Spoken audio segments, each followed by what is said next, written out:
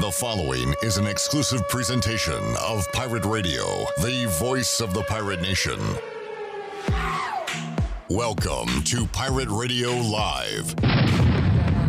You can paint this one purple. Now live from the Pirate Radio studios in the heart of the pirate nation, here is your host, Clip Brock. Hello and welcome into a Thursday edition of Pirate Radio Live, a cold and wet day in eastern North Carolina. We're coming to you today on Pirate Radio 92.7 FM in Greenville, 104.1 in Washington. We're on 1250, 930, online, pr927fm.com. And you can watch the show on Facebook Live and on YouTube. If you check out YouTube right now, you can see the latest press conferences with Coach Donnie Kirkpatrick and Blake Harrell.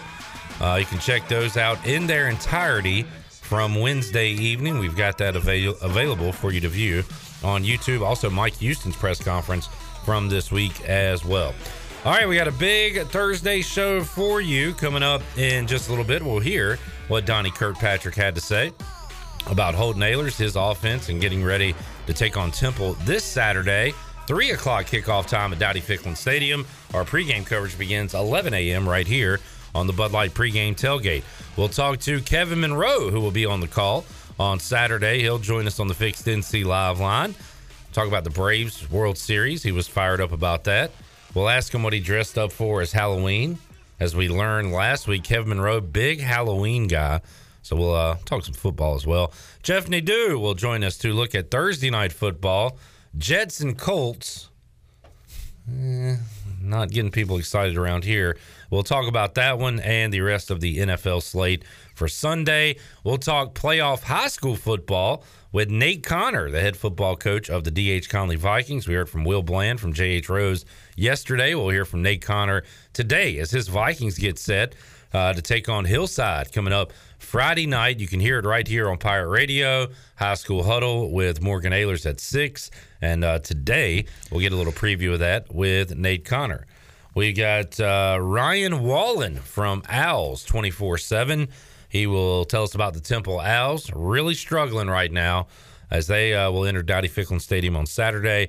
And we'll hear from Pirate Defensive Coordinator Blake Harrell. We got all that and a lot more coming up on the show. And if you want to discuss anything, questions, comments, concerns, birthdays, anniversaries, you can drop them in our Facebook Live feed. We have Chandler Honeycutt. Hello, Chandler. What's up, Clip? We had the big dog, Glenn Griffin, here today as well. Hello, big dog. What's up? BD. And we got Mully here on a Thursday. What's up, Mully? Hey, buddy. Good to see you. Yeah, you too. I asked you if you were a little doom and gloom, not golf weather out there, and I said the golf season's about over, and you said, nope, not so fast, my friend. Play more this weekend. We got one day that's cold and windy. I mean, it is November. It's kind of to be expected. It's kind of like being hot in August. But no, it looks like next week's going to be good. Weekend doesn't look bad. All right. So we'll get out and play. Yeah, it's all good. Mr. Brightside, well, Mike Mullis, I like it. Yeah. Mully, where to begin? We'll talk about your Green Bay Packers. Wow. Are going places. Yeah, who knows where? I mean, look, I don't know how this is all going to shake out. And, man, it just continues to tarnish the Aaron Rodgers. You've been off the Aaron Rodgers train for a while now. Right. And you continue to get further off of it. Well, and he provides every opportunity to exit stage left. 7-1. It was last Thursday night, right, when they won on the road at Arizona. It was a great last Thursday night was great. We had the Pirates win. We had the Packers win, sandwiched in with the World Series. Before and after, it was awesome. It was awesome in Myrtle Beach playing golf with some buddies. It was great. You are living your best life. That was a great cross section of Mike Mullis's life there. But now it's cold, rainy, and Aaron Rodgers is immunized. How did he say? Yeah. Immunized. Yeah. Well, the Jordan Love era begins. Are you excited about that? I'm curious. You're curious about it. I'm curious. I mean, we've seen this before. I mean, Bledsoe, and then Tom Brady comes in, and who knows? This is the That's end of Aaron one Rodgers, example, yeah. Lou Gehrig for Wally Pipp. There's another famous example. Okay, but so I mean, it does happen. This is the firm end of Aaron Rodgers, though, isn't it? In Green Bay. Oh, in Green Bay. Yeah. He's done. And again, man, he has put them in such a difficult situation. Well, he lied about it. Yeah, correct. And so there's already the tumult. Well, he lied to us. He didn't. I don't know if he lied to his team necessarily. I don't know. Maybe I don't either. I don't know what the word was in the building, but that's why I say that it could be the end. But like if there's he lied medically, and then there's liability issues, and then and it's not like the relationship's in good standing right now. Not at all. No. So now, okay, if you're the GM, who's probably going to get fired over this too? Sure. How does the GM manage this? They got to clean the house. GM that Rodgers has already publicly bashed. Yeah. So now he's going. Wait a minute, Aaron. Now I've got to try to figure out a way to spin this to make you not look like such a liar. But if I don't handle it correctly, you're going to hate me worse. Which my future is clearly in Aaron Rodgers' hands. It's Bryce Love's hands. I mean, I'm Jordan Love. Jordan Love. Yeah. That's his quarterback. Well, no, but I'm saying if Aaron Rodgers wants this guy gone, if Aaron Rodgers says, I'll stay if he goes, then sure. He gone. What does the organization do? Right. And I want Randall Cobb to be our new GM. Absolutely. Why not? And that's not contingent. I mean, that's winning a Super Bowl or not. I don't know, man. This is so un-Green Bay-like. That's why I've been This is messy. This is something like, the Jets, Raiders, Washington, the Redskins, yeah, or the Skins. I'm sorry, or whatever they are. Don't call them that. The football Reds, team, the WTFs, the Snyders, the Pretzels. Yeah, this stuff is for other people, not for Green Bay. I hear you there. Yeah, I agree with that. When I think of stable franchises, I think of the Steelers and the Green Packers. Bay. Those are like the first two that come to mind. And then like the Giants, but The that's more of like an ownership thing. Who? The Giants. That's more of an ownership thing. The Ravens. Well, I'm saying like they had like the classic, like the Maras own them, so it's a classically owned team. Yeah, just like and they own them terribly. Just like Kraft owns New England. I hate Mara. I think the Ravens are in that category. Stable NFL franchises year after year. Stable front office. Speaking of stable franchises, let's talk about the Braves. Let's do it. How about that? All right, you're an avid Braves fan who had given up on them halfway through the season, by the way, but we'll not rehash that. That's fine. You can. I wasn't the only one. I bet you did too. I didn't care. So of course you don't. So Freddie Freeman. You can do that about anything. I don't care. So Freddie Freeman. Don't care. I love Freddie Freeman. What about him? You know what? You know what? Years ago too, I tried to say Freddie Freeman. I don't know what you're going to say. Well, at that time, he wasn't. But I was like, Freddie Freeman, he's a household name. And he was not a household name. Yes, he was. In a baseball in a baseball household? Well, that makes it a household name. Yeah, no, here's the deal. Here's my theory with the Braves and Freddie Freeman. Okay. Like, first off, if they don't re-sign him, it's going to just take the luster off of the World Series. I totally. agree. But I think a lot of that is because the Braves fan base, in my opinion, has this incredible desire to always have a Dale Murphy or a Chipper Jones. Yeah. Somebody that even though you may be risking on getting in on the back end of the career, they'll almost overpay just for that stability of a hero. The Braves franchise, I think every fan wants to root for a team that has a players guy. they know. Well, the only one that's worse was that, as it relates to baseball, was Zimmerman with the Nationals. They kept him around way past his prime. Yeah. But, I mean, with Freddie, look, we're talking like silly money. I mean, I guess. Did you see what he just did? Oh, no, I did. 100%. But is that, I mean, who do you give more to, him or Rosario? Because look at what Rosario did in the postseason. Soler, who do you get? I mean, Soler was a beast. Where did these guys come from? And you know what, Mully? Maybe it's wrong, but I'd rather just throw the bank at Freddie. Hey, I'd rather keep the franchise leader. If loving Freddie's wrong, I don't want to be right. Exactly. But you get what I'm saying, though. Yeah. The Braves always have that cornerstone dude that's like.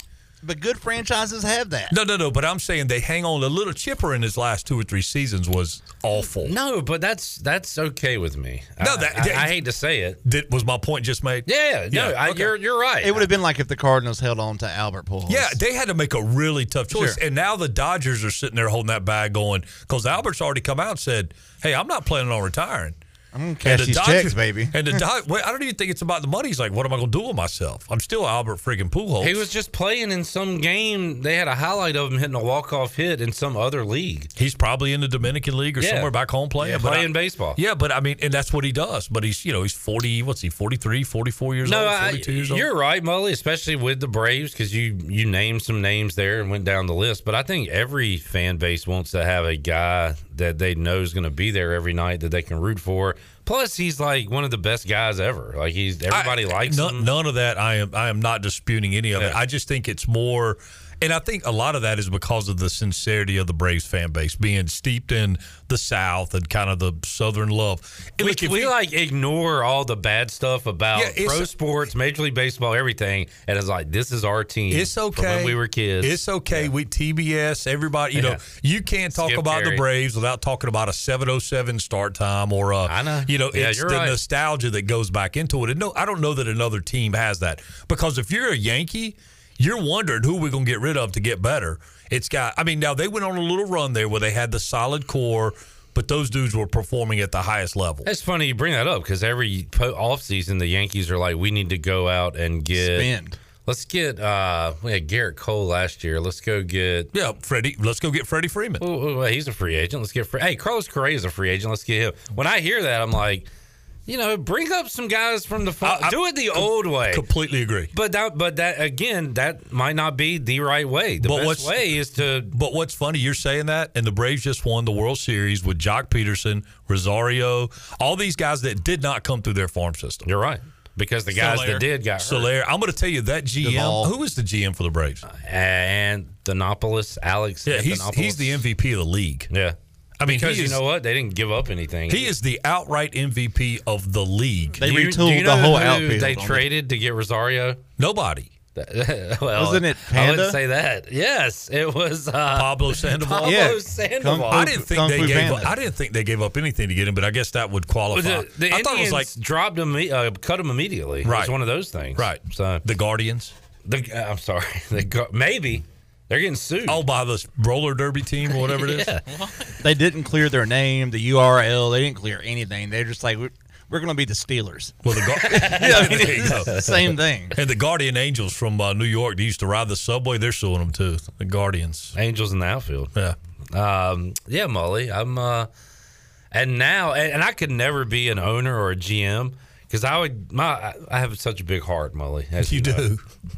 You do. I'm agreeing with you. I would pay guys for past performance instead of what I'm supposed to do. Well, then you're exactly right. You'd never be a GM. I'd be terrible. Right. I'd be like, Freddie, I'm going to give you part ownership. We got your statue. Freddie, what do you want? Yeah.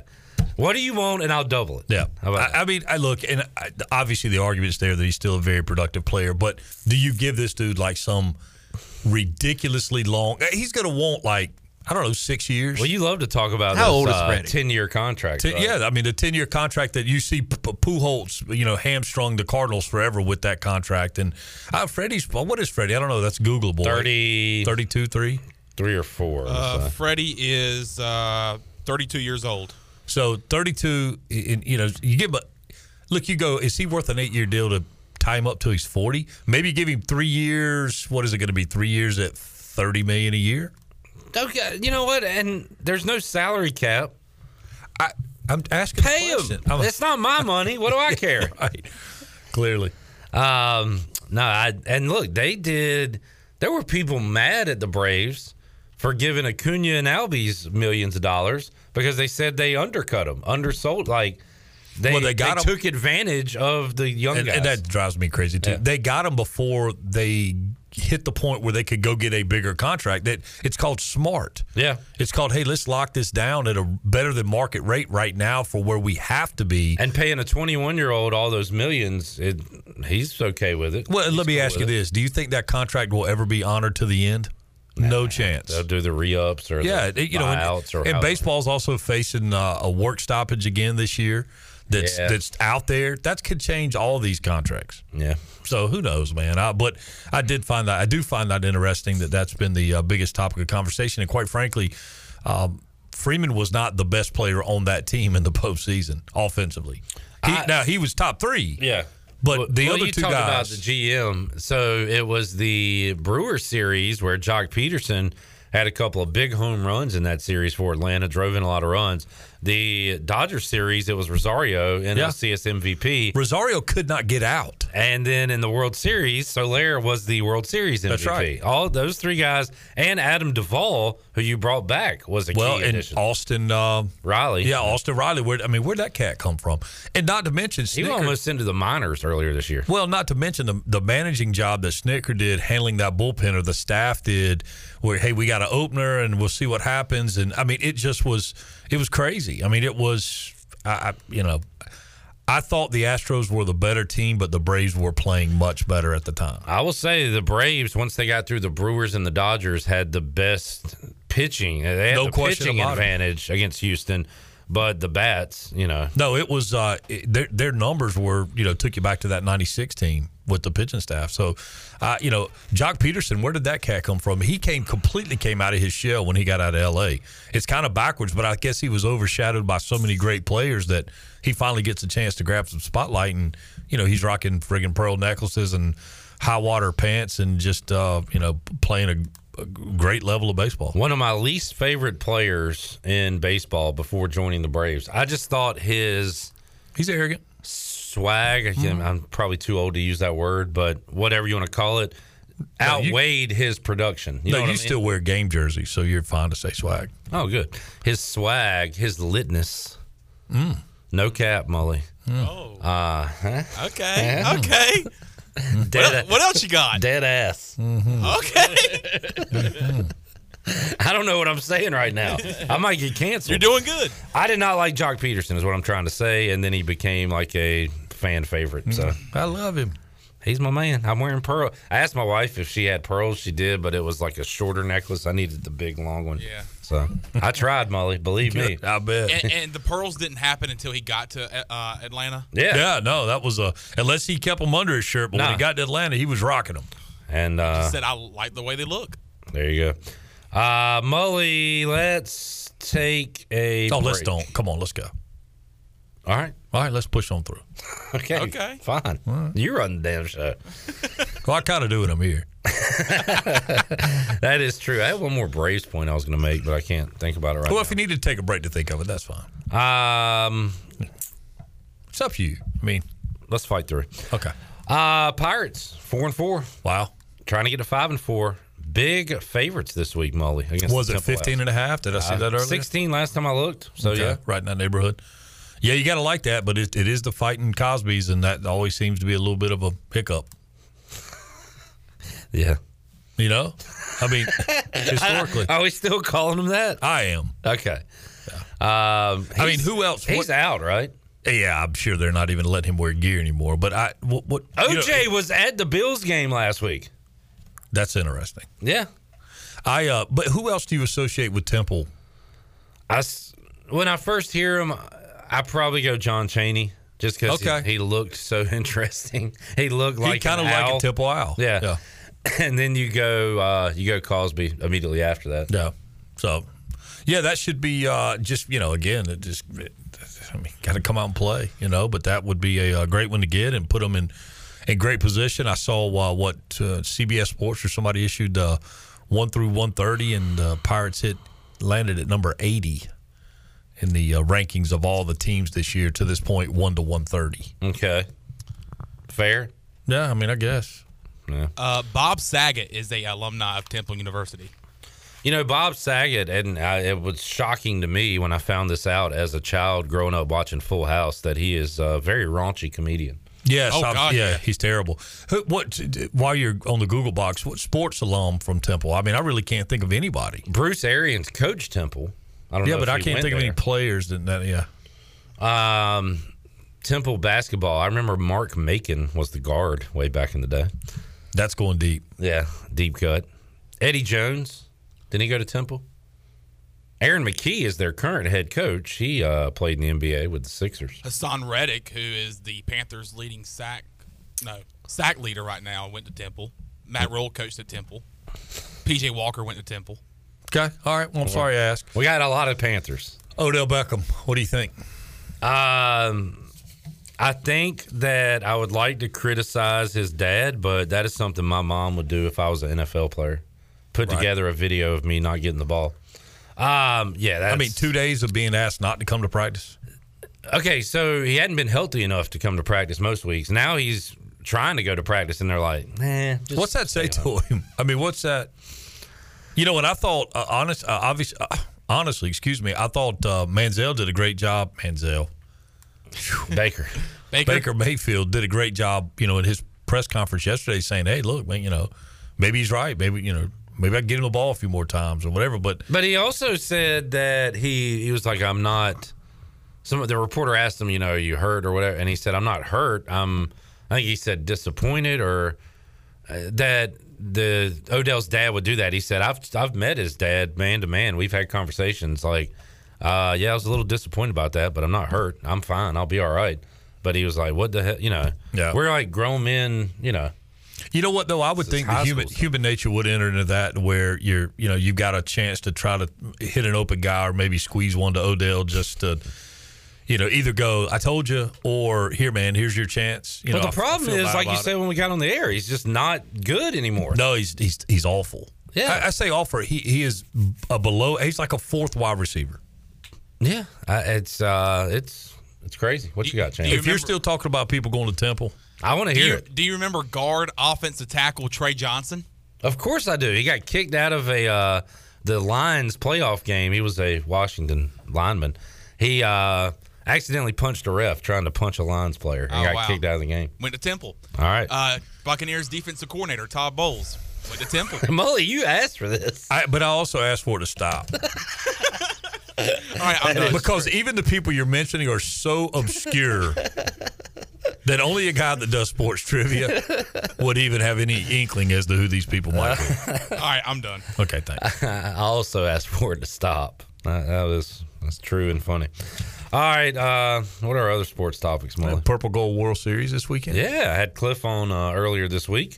He's ready to go with this group. Apparently, they split with Virginia in a little scrimmage action and tied with Liberty, I believe. So I'm excited, man. Talking to him brought me back to the Greenville Regional and just how fun of a weekend that was with all the fans back and celebrating. We got Pirate Hoops on Tuesday. That's right. Man, it's hard to believe the basketball season is already starting back. Yeah. Need to get the Mullises there. No, man, that was as much fun as my little one and I have had at a game over there. It's just constantly something going on. I like how you clarified that statement. That's the most fun we've had at a game over there. So, like, how many games you had over there? You and your son, how many you've been to? In total? Yeah. Like baseball, football, basketball. Oh, that one. So it literally was the most fun experience. But what I'm saying, they do a great job with the game day atmosphere. It was a lot of fun. Okay, all right. And we did go to one game that was maybe a little more fun basketball wise, and that was the Harlem Globetrotters. Now that was fun. Well, they do a few more tricks. Yeah, that's highly entertaining. You get a bucket of confetti on. Oh yeah, we did it all. The whole night. Had the music going the whole time. It was great. Sweet Georgia Brown, the name of that tune. So yeah, Pirate Hoops coming up on Tuesday. You got the Purple Gold World Series, 3:30 Friday, 10:50 Saturday, and noon on Sunday. I mean, you can make a full day of it. Go out Saturday and watch the Pirates play, and then go tailgate and go watch the Pirates play. What's your weather saying for Saturday, Mully? 60 and cloudy kind of deal. So I don't know what the wind's supposed to be doing, but not terrible.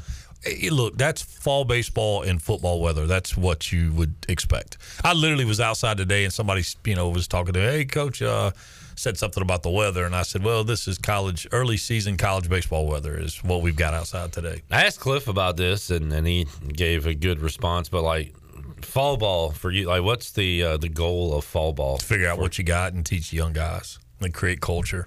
I mean, it's just, he used that. He said, "Look, man, show the young guys what we are as a program." And remember, young guys now don't mean freshmen. Young guys could mean the dude that transferred in as a grad transfer pitcher. Although he's had 4 years of college baseball, he still doesn't understand Cliff's way of doing things, and that goes down to how you handle yourself in the locker room, what pregame is, what your stretches are, just routine. And every guy is different, Mully. You know this from playing, coaching, being in clubhouses that. We had Connor Norby on, who said he had to have a heart-to-heart with Cliff after his freshman year because he admitted himself he wasn't doing the work, putting in enough work. And he said he didn't know if he could make it here at ECU. Thomas Francisco, I brought that up with him. He said, nah, I never felt that way because my dad was my coach. And honestly, my dad got on me, just as hard, if not harder than Cliff did. Yeah. So he was used to it. So it's like, and now's probably a good time to find out who these guys are as individuals and how you're going to coach them. And, look, you got to figure out who's a pat on the back and who's a kick in the pants, and those things. And that's why coaches like to have coaches' sons, because you can't coach them too hard. They've been, especially if you know the history of the coach. So it's a little. I mean, Bobby Dale Reynolds from Cherryville, Drew Reynolds' dad. He's a great high school coach, American Legion coach, and fun guy. But coached his kid hard, so that was a natural fit when Drew was here. But that's just a. That's the fall's kind of a feeling out, and these guys, you got to realize, man, you got a bunch of Bantam roosters out there, and they're all kind of strutting around trying to figure out who the cock of the walk is. So, they've got to spend some time around each other to get a feel for. This is a lot of poultry references, but kind of what the pecking order is, if you will. I mean, so because if you're not up to snuff, I mean, you could be tarred and feathered out there on the field. I love a good Mully laugh.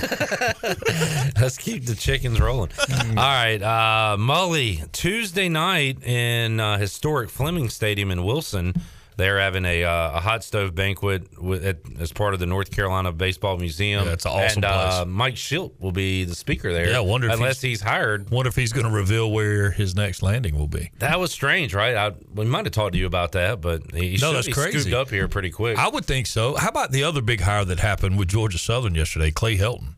Oh, yeah. Did you see that from USC? I hadn't even talked about that. That's I don't know, man. That's kind of crazy. Does all of a sudden Georgia Southern become like an App State, Coastal Carolina kind of? Maybe. I don't know. I don't know. You got to think that guy's going to get. He's going to be able or to like a Liberty bang drums. Well, yeah. What I'm seeing is them being a little. The way I perceive Coastal Carolina and Appalachian State is that they're almost a little renegade kind of. Especially Coastal, man. They got the mullets and they're kind of rough around the edges and just kind of play with their hair on fire. And I kind of get that feeling from Helton that's kind of his. He likes that fast break football kind of deal. So, but I don't know. That'll be interesting to see how it all kind of bears out. A guy going from FCS to FBS is Bob Melvin, going from the A's to the Padres.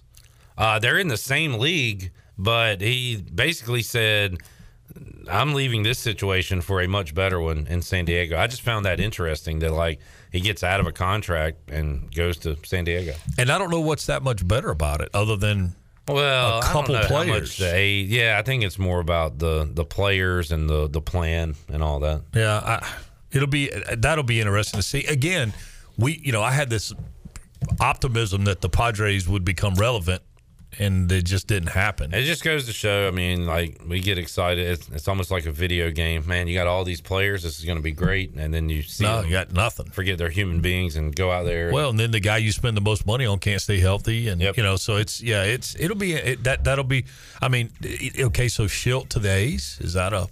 Yeah, I was trying to think of the openings there. And does Ron Washington get another look? Does Ron Washington want another look? He's 70. Yeah, I don't know. He's finally won his World Series. This is we'll wrap it up here. This was going to be my last Braves thought, Mully. I'm a little younger than you, but you'll respect and recognize these names. Brian Snicker was talking about the Braves coaching staff and mentioned Washington. Their first base coach is EY, Eric Young. Mm-hmm. They have Walt Weiss on the crew, Kevin Seitzer. All these guys, he gave them a lot of credit for teaching these players routines. How to be big leaguers. How to be big leaguers, yeah. And Snicker, that dude he is a lifer. With the Braves. He's been with the Braves the whole time. He knows the Braves way, but he was not a big leaguer, so it's that that kind of peer pressure in a positive way that those guys. I loved watching, and I don't know that I've ever seen a bench coach shown as much as Walt Weiss was shown, but man, is he animated, and I loved watching him play. I liked watching him. He was at second and short, and then Carney Lansford was at third with the A's back in the days. And that team, that was Eckersley and obviously the Bash brothers and all. Yeah, but I enjoyed those guys. Played baseball really hard. that was when I loved baseball. Those dudes just got after it, and I think that could be said across the league in that era where it's kind of missing now. So. All right, Mully, thanks for hanging out, man. Yeah, man, enjoyed it. We will take our break, come back, have more for you. Hour 1 of Pirate Radio Live. Let's hear from Donnie Kirkpatrick when we return, hear what he had to say yesterday. We're back with you. PRL rolls on after this.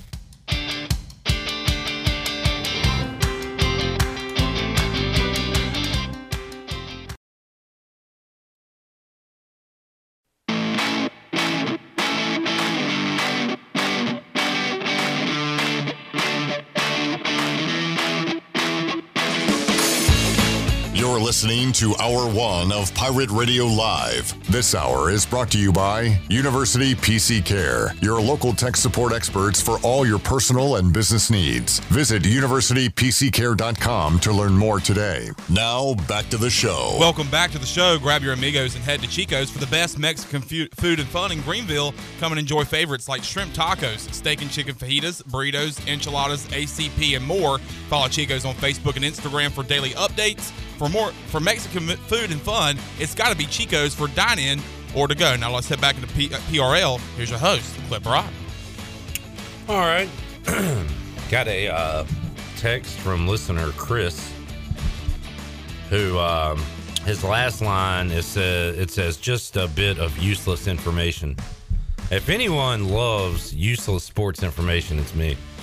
He said Walt Weiss, we were talking about him a moment ago, Braves assistant coach, played against East Carolina when Mike Roberts was the baseball coach at UNC, and of course Coach O with the Pirates. Chris got him and B.J. Surhoff, former Oriole, amongst other teams, got their autographs when he was a kid. A bit of useless information. When it comes to sports, there is no useless information. It's all very useful. So thank you for that. Here's useless information. Love it. Bring it. I found a picture of me and Coach O from 2010 the other day. Saw that. That's pretty cool. Yeah. 2010 Meet the Pirates. I went to Coach O baseball camp as a kid. And Coach O told me to get out. Get out. He said, Broke. Get out. You're not good. Get out. Broke. Speaking of useless information, we were running over Temple guys that you only know if they play for your team. You ran off a lot of Panthers names. Well, people should know who Todd Bowles is. Yeah, Todd Bowles. We know him. Former Jets head coach, right? Mm-hmm. Defensive coordinator, Super Bowl champion. Brad, who is a football team fan, says Matt Ioannidis is a Temple alum. That he is. Good linebacker? Defensive lineman. No, you're thinking of he played for the Rams. Like Mankiewicz or something. They had a bunch. No, I know who that is, but there was also a guy that played for the Rams that had the last name similar to that. But yeah, I know who you're talking about. Oh, you're talking about Laurinaitis. Laurinaitis, yeah. Who's the son of John Laurinaitis from WWE. Who is the brother of one of the Legion of Doom guys? One of the Road Warriors, yes. Yeah. I was always confused about who that. Who is also Daniel Bryan's stepfather. Okay, we are getting about as useless as you can get now. Useless information. Glenn, I was always confused. Okay, so the tag team is called Legion of Doom. Yes.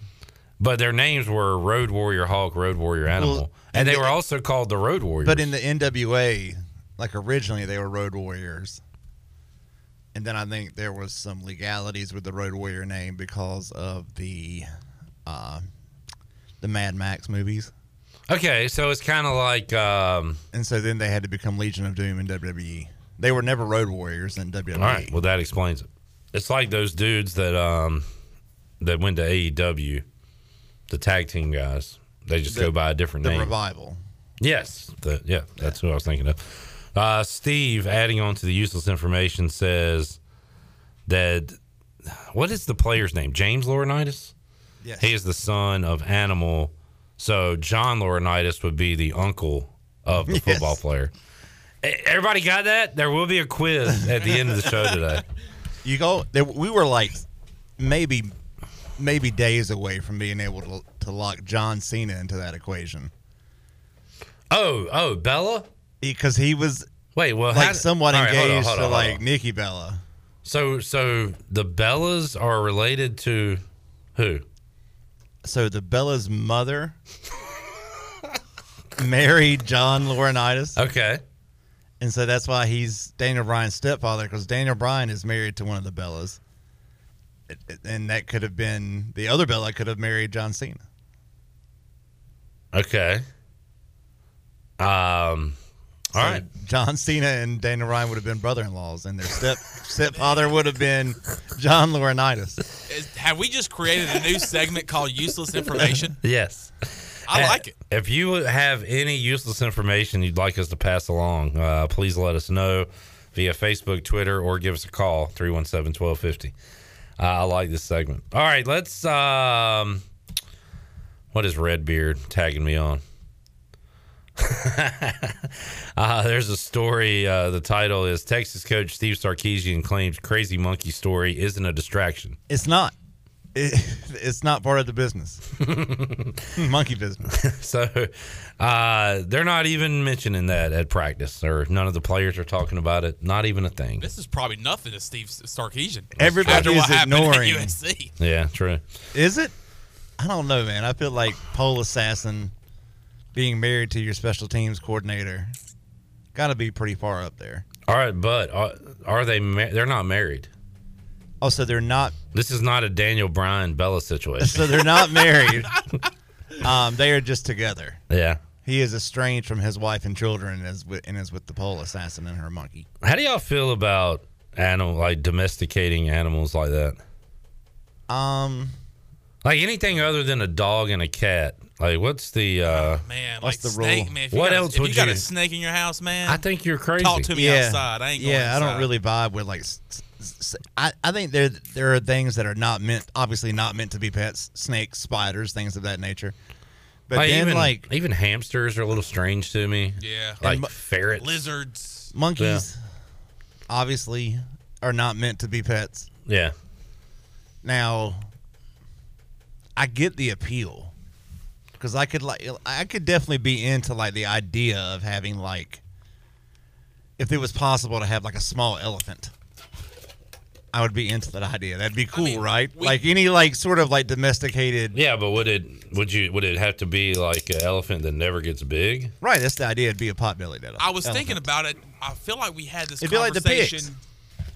Like we had this conversation earlier in the year. We did because that snake got out in Raleigh. Yeah. Yes. That could spit venom from like what? What was it? 10 feet away? Right. It was a situation. Raleigh was on lockdown. Like people having that kind of pet? Oh, I just saw recently that another llama, I think, got loose from that other place we were talking about earlier this year that's in North Carolina. Yeah. Are we talking about the one that Abrams family owned? Maybe had a TV show Yeah. about it. Yeah.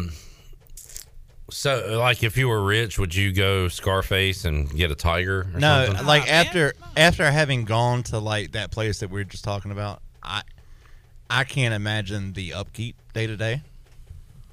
Like And the potential death that you would face every day? well, like so yes. So that's the issue. Is like you can't have something that could kill you at any moment. Did you watch the Grizzly Man documentary? Have you seen that? It's been some time. Yeah. But yeah, it's along the same lines. Like the concept of having a bear that's your friend is awesome. Right. Until the day becomes Hey, that we the all bear love- decides it's not your friend anymore. We all love the Jungle Book.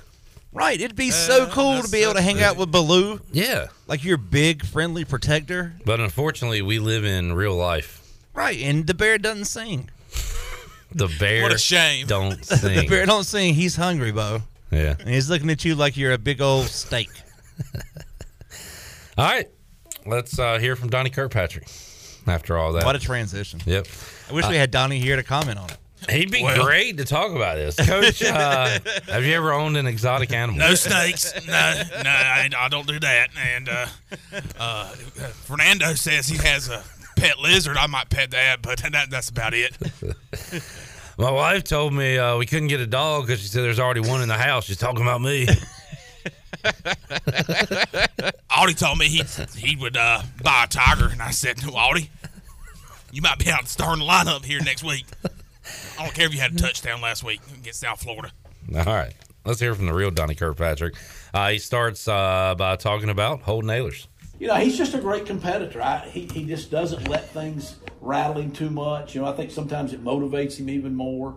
I do think that the schedule, because we had given them a little more rest because we were over concerned about getting back so late, and that they were going to be tired, so we kind of make the week a little bit more where they'd get some more rest. And I think he felt more rested a little bit because after the game I said, wow, that's the best I've ever seen you actually throw the ball. It was coming out of your hand the best I've seen, and he said, yeah, I just felt really good. Now, the weather, with the rain and all that, you would have thought, but it didn't seem to bother him, which I thought was another really good tribute to him. Now, his decision-making was very good as well, and I just think he studied hard, I'm saying? He always studies hard. I think maybe he put a little extra time into it, but he's really motivated to finish this season out, really well and get us rolling, get us on another win streak right here. And so we're going to need him to do that this week. He's going to need to play really well because he's going to have the ball every play.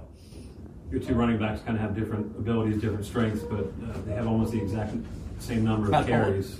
We asked Coach Houston about that a little bit, but how tough is it to balance out that almost down to the number of carries, and how beneficial is it to have two guys that can have more than 100 yards or 100 rather carries each at this point in the year? I think it's great that we have two that we would say are good enough to be starters. I wish we had three. You always want one more.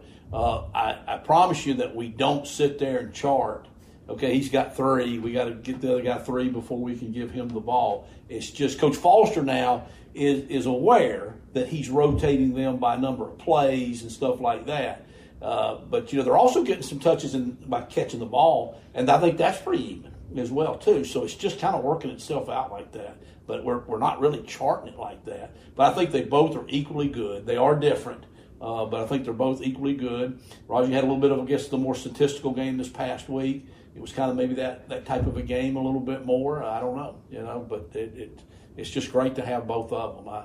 I'm glad they've been able to stay somewhat healthy. I mean, at this time of year, nobody's totally 100% healthy. Everybody's got something that's bothering them a little bit, but they're both pretty tough mentally, so they're ready to go. When you first started working with Keaton Mitchell, what were some of the things? Obviously, he has a lot of speed, but what were some of the things that you wanted him to work on and that you guys worked on with him right away to kind of get him to this point? I think the big thing with Keaton, and this is why Keaton didn't play as much as Raji did last year, or at least early, was Keaton came in and, like pass protection, I guess he had never done it. Like I say, if you had him, you were a high school coach, why in the world would you have him blocking people? You'd be giving him the ball, right? I mean, you'd be wasting time doing that. So, like I say, he's a smaller back to a certain extent. Defense coordinators are pretty smart. They're going to look at your personnel. Okay, small back. People like to rush your back, trying to make him have to pick up anyhow. Offensively, you work like crazy to re-ID that stuff and get your quarterback to change the protection so the blitz is coming, the linemen are blocking the blitz instead of the back. But that's the game within the game going on the whole time out there. So Keaton, got exposed like early. Somebody blitzed him, he didn't pick it up. Well, you know what? You're getting ready to see that again. And that was a little bit of an issue. So I think that was the first big thing was with him. And then, because he was such a big play guy, as he is now, boy, think about what he was in high school. So he's used to always making, I'm going for the home run. So sometimes he would make cuts and try to run around people. And, in high school, you're so much faster than everybody else. That works. You get here, there's a few guys that run you down. Also, I don't think there's been a game, though, where Shank hasn't said, okay, Noah's out. I don't know when he'll be back. His back is spasmed, and they've got him over there, and they're stretching him out or whatever, which is his way of telling me the right tackle now, one-on-one out here, you better be careful what you call. You better have the back chip. You better have a tight end chip, or you better be careful what you call right here. Wow, that's limiting, all of a sudden to be able to do that. And then, Avery's been banged up. He's gutted it out all year long.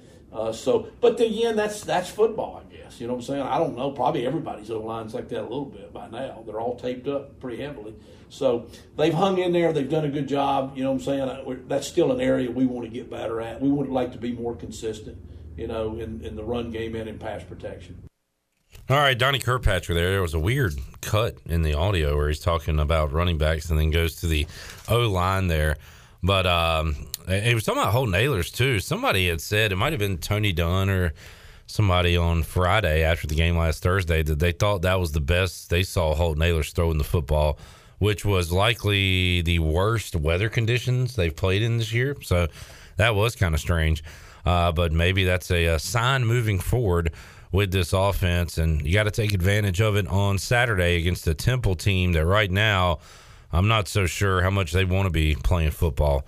They have gotten blown out 3 games in a row. We'll talk to Ryan Wallen coming up in the 5 o'clock hour from Owls 24/7 as he covers the team. He'll give us the lowdown on what's going on right now in Philadelphia with that football team. We'll take a timeout, come back, and wrap up hour number 1. Get you set for hour number 2, where we will talk to Kevin Monroe coming up at 4 o'clock. The big man on campus, Jeff Nadeau, and Nate Connor from D.H. Conley also joining us in hour number 2. We'll wrap up hour 1 when we return after this.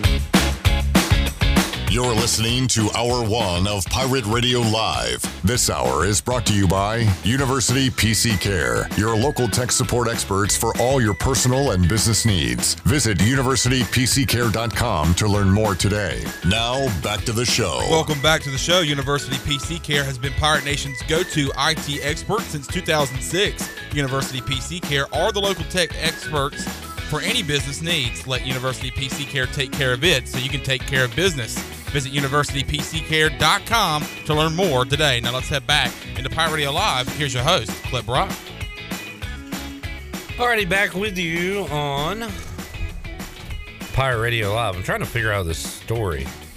So does Marquette, I guess Marquette plays in the same arena as the Milwaukee Bucks? I guess. Fiserv Forum. But anyway, they tweeted and said the Marquette basketball court was damaged. The Bucks are rectifying the situation. Unfortunately, the new court isn't expected to be ready until late November. So Marquette will play on the Bucks alternate court at Fiserv Forum. So like, do they have does Marquette have their own court, and then the Bucks have their own hardwood, and then there's a Bucks alternate hardwood? That would be correct. I would assume that it's like in Raleigh where they put down, the state floor, and then there's the Hurricanes ice. I wonder how does the court get damaged? Water. I'd imagine water and storage. Huh. They got wet. Interesting. And it's wood. Like, it's warped. It's wood. It got warped. So they'd be taking ankles out there if they tried to play on it? Got warped on a 30. Warped by the water on the 30. That Kinston lingo, man. It's tough to figure out sometimes. Chandler, pretty predictable what happened last night. Hornets played on national TV, so they lost by double digits. Yeah. But they were down by 1 at half. Really a terrible third quarter. Like they went cold, man. They went basket for basket in the fourth quarter, but you can't do that when you're down double digits. So I guess it was the third, maybe the fourth, that the the Hornets did not score a bucket for 9 minutes. Yeah. They sat at 64 points for a hot minute, and they went extremely cold there in the second half. They fought hard. In the first half, they had their chances because the Warriors were turning the ball over a lot like the Hornets were on Monday night against the Cavaliers. And it took Curry a while to get going. And then Curry was I think he was 0 for 4 in his first 4 attempts beyond the arc. But then the Hornets went back to their ways that they had Monday night against the Cavaliers. They started to turn the ball over. They went cold from the field, and they ended up getting a good ass whooping. 32 for Miles Bridges, though. Hey, that's his 5th of the year. He's been fantastic. His 5th 30-point-plus game. Unfortunately, I had most of those points in the first half, as that was the best 24 minutes of basketball for them. How about the Carolina Hurricanes? They are 9-0. I left AJ's last night, and they were losing 2-1, and I was like... To the Blackhawks, one of the worst teams in the NHL. And I was like, well, the Hurricanes... looks like they're going to get their first loss tonight, and then all of a sudden I see somebody post on Facebook who's a huge Hurricanes fan say that the Hurricanes moved to 9-0. So 9-0, and then they play the Panthers on Saturday at 6 o'clock on ESPN Plus. So we'll try to remember that for our U.S. Sailor fifth quarter call-in show to at least check in on the score, because the Panthers are 8-0-1. Their only loss was an overtime loss. So they have not lost in regulation. The Hurricanes have not lost, period. 9-0 versus 8-0-1 coming up on Saturday. 8-0-1. Yeah. So that was a tie? Well, it's you get a point if you go to overtime. An overtime loss, you actually get a point. If it's a regulation loss, you don't get a point. Okay. So we'll have to teach you this one day. I would love to become a hockey fan. It's just going to take a while. Tell you what, when your in-state team's 9-0, yeah, I mean, that should help you out a little bit. Absolutely. All right, we got to get another break in this hour, so let's do it now. When we return, we'll talk to Kevin Monroe on the Fixed NC Live line. We'll talk Pirate football, Halloween, Braves baseball, and more when we return after these words.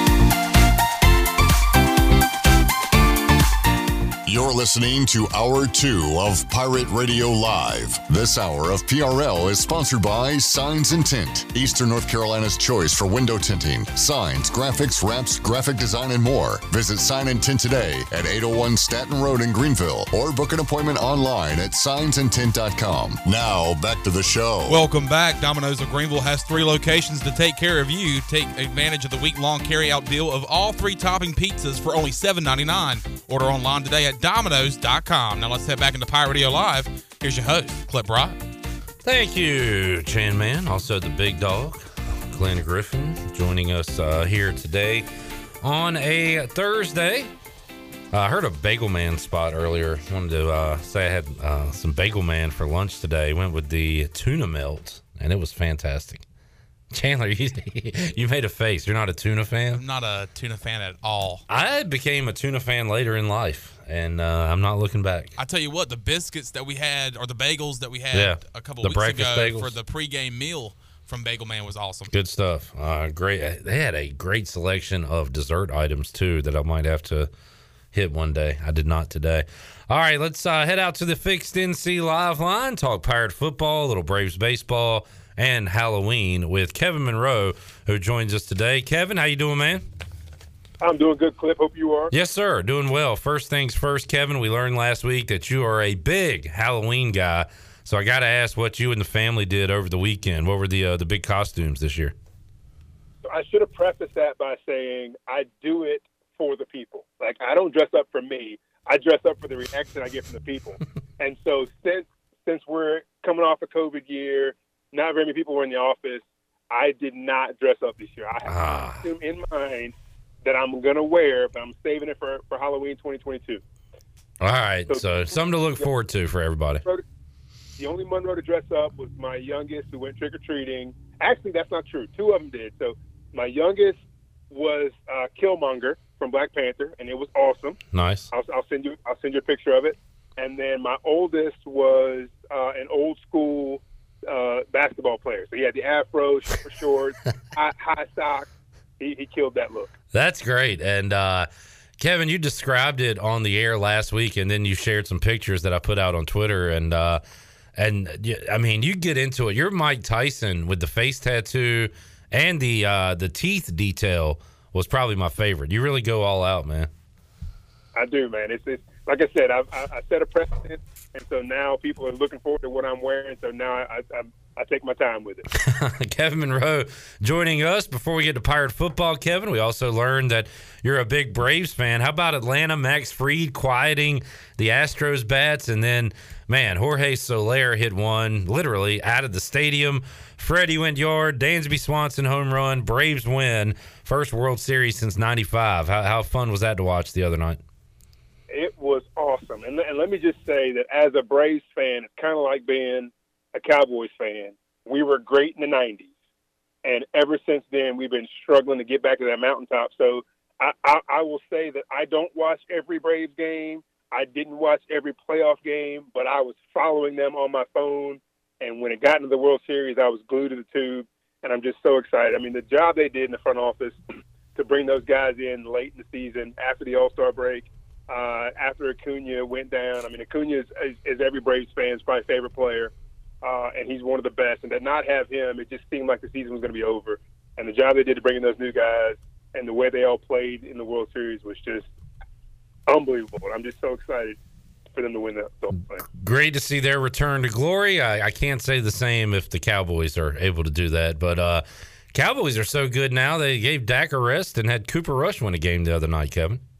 Oh my God, I was scared to death. I didn't like it at all because Dak looked so good in the pregame. I thought he was going to play, and the Vikings are not a bad team. I mean, they paid Cousins, $30 million a year for a reason. He's a serviceable quarterback. They got a great running back in Cook, great receivers in Jefferson and Thielen. And so I was very, very nervous and just glad to see Cooper step up in the second half and for those guys to pull it out. And personally, Amari Cooper is a client of mine. So for him to get the game winner, I was on cloud nine.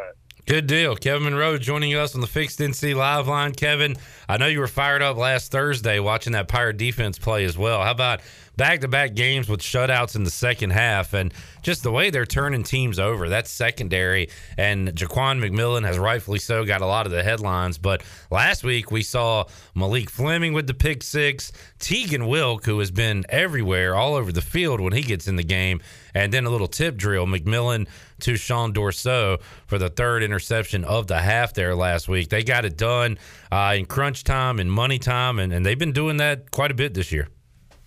Yeah, I said on the air last week that I thought the Houston game was the best defense we've seen from the Pirates since the Skip Holtz era, and I believe that. I mean, I thought the defense was unbelievable in that game, and then they come back this week and back it up. I mean, obviously the second half was better than the first half, but yeah, you called out all the names. I mean, Malik Fleming, that was a great pick six. It really got the momentum going in that second half. Tegan Wilk, I mean, if you just watch him hit, you think he's a linebacker. I mean, that kid, he's not even 200 pounds. He's a safety, but he will knock you out. And I just love watching him play. He gets the tip drill. He's a player. He's caused some fumbles this year. Sean Dorseau with the pick.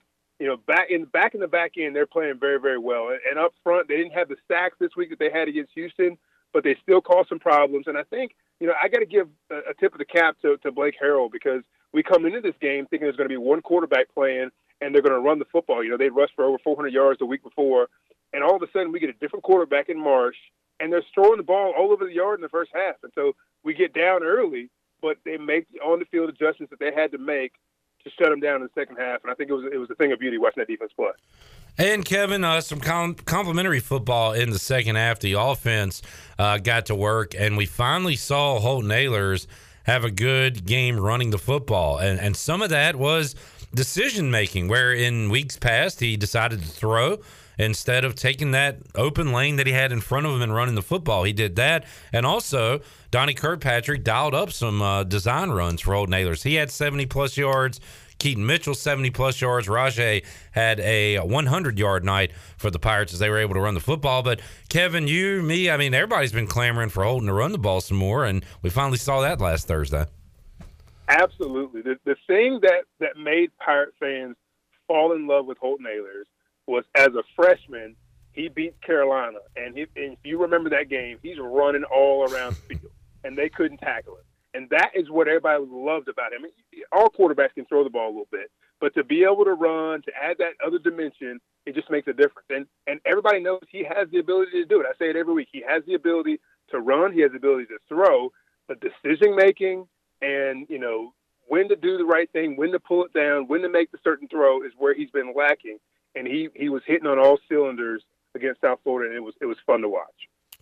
That it was, Kevin, and we want to see more of that moving forward. It also helps out the passing game, and Holton Ahlers able to hit 8 different targets on Thursday night, spreading the love, sharing the wealth. We saw that with this offense as well. Now you got Temple coming to town. Kevin, and they are struggling in 2021. Had really one bright spot this season. That was a victory over the Memphis Tigers. They have been blown out the last 3 games, and they come to town, and you just wonder if they're ready to pack it in for 2021. On ECU side, they have to, as Jeff Charles said, he said it was the old Steve Logan line that the toughest thing to do is handle a pat on the back. And sometimes East Carolina has struggled with that in recent years, recent games. So for East Carolina, they got to go out and hopefully take this one as serious as they have the other ones this year. Well, Charleston Southern, just look at that game. Right. The Pirates tried their best to lose that one. And so, yeah, I mean, they're feeling good right now. They've played a couple of good games back-to-back. You lose the Houston game, but you play well and you fight back into that one and you do great against South Florida. And so, I think they are feeling pretty good about themselves. And Temple right now isn't playing very good. I mean, they're giving up, 218 yards on the ground, 36 points per game. They're struggling to pass the ball effectively. They're struggling to run the ball effectively. Like offensively, they haven't been very good at all. So you see that, and I know they see it on film. I'm sure Memphis is kicking themselves for losing that game because that Temple team shouldn't have beat Memphis. So I say all of that, but I don't have to put on a helmet, right? So, you hope that these guys have to play the game, take it serious, know that any team can beat them on any given day, and come out on all cylinders. The good thing is it's at home. They'll have the Dallas-Hickman fans behind them, the students in the boneyard, and so I expect them to play well, and this is another stepping stone to get to that bowl berth that we all want to see. Kevin Monroe joining us. Kevin, you've been on the wrong side of blowouts here the previous few years, too many of those. Now every game is a game in the third quarter and the fourth quarter, and the Pirates were able to put away South Florida, but that was a close one for a while. How about all these close games you're calling this year? Part of it's fun, part of it's nerve-wracking, but it does show you that the program has taken strides, and hopefully will continue to do so, and maybe we'll be on the right side of blowouts coming up soon, we hope. Yeah, there's no question. I mean, the games that maybe you weren't expecting to be barn burners like UCF on the road there, Houston, those games you feel great about. You wish you'd gotten the victory, but you're so excited that you're playing with the top tier teams in the conference and you're going toe to toe with them. The games where maybe like a Charleston Southern or, other games like that where you were supposed to blow them out and they're close, those you get a little bit worried about. You can see it on both sides. But, yeah, I enjoy being in every game. I think looking back on this, obviously we could be 7-1. I think App State was still better than us when we played them, and they beat us. So we don't win that game. But the rest of those games that we lost, I think we win every one of them with just a couple of plays here and there. So that's exciting. That's exciting to know you can line up and play 8 teams and be in every single ball game. So I hope that continues throughout the season. The only game that could potentially be lopsided is Cincinnati. But you know what? You get them at home. You get them overlooking you, starting to look in the championship game and the bowl season. Maybe they don't play as well as they can in front of Dallas-Hickman fans. You just never know. So it's exciting to know that we can be in every game. Kevin Monroe joining us on the Fixed NC Live line. We'll be on the call with Jeff Charles coming up this Saturday when the Pirates take on Temple. Kevin, the voice is sounding good, so glad you're back 100% ready to go for this weekend. Yeah, man. It was a rough couple of weeks. Got a little bit under the weather, but I fought back, and I'm ready to go. Kevin, thanks for joining us, man. Have a great call Saturday. We'll talk again soon. Appreciate it, Cliff. Anytime. All right, man. Always enjoyed the weekly chat with Kevin Monroe, and, again, former Pirate DB. So he's excited to see what this defense is doing, especially in the secondary.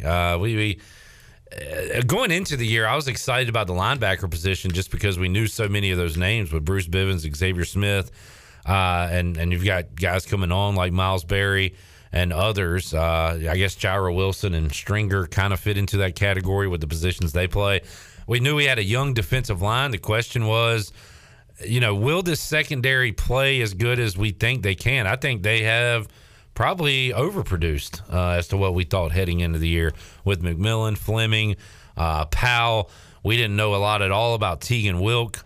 DJ Ford has stepped in, provided some leadership. It was great. I was listening back to our conversation with DJ from Monday as part of the Players Lounge podcast that we run after Pirate Radio Live, and he's talking about how he's and he's only been here 1 year, but had that grad transfer status, so he's older, wiser, been playing D1 football for a while.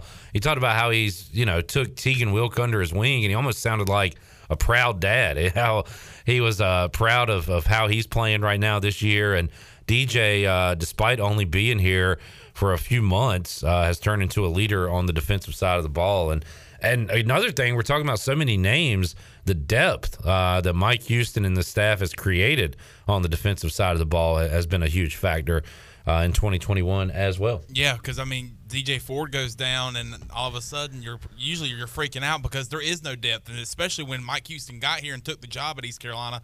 But you got a guy like Tegan Wilk who's stepped in, a lot like Magazoo back in his day, that stepped in for Blacknall that day against NC State. And making big plays. So, and then Fleming also has been overshadowed by the play of Jaquan McMillan, and Fleming making the plays he did last Thursday night. Hopefully that continues, and both of them are making plays. And I believe Jawan Powell went down for a moment in that South Florida game, and DJ Ford's banged up. You got Dorso and Wilk getting interceptions at the safety position. So and Dorso has experience. He played a lot last year. Yeah, great to see this Pirate defense, and should have another good game against the struggling Temple team coming up on Saturday. Let's take a timeout. We'll come back when we return. We'll talk NFL lines with the big man on campus, Jeff Nadeau. Look at tonight's game, Jets and Colts, and also look at what's coming up this Sunday. We're back with you on Pirate Radio Live after this.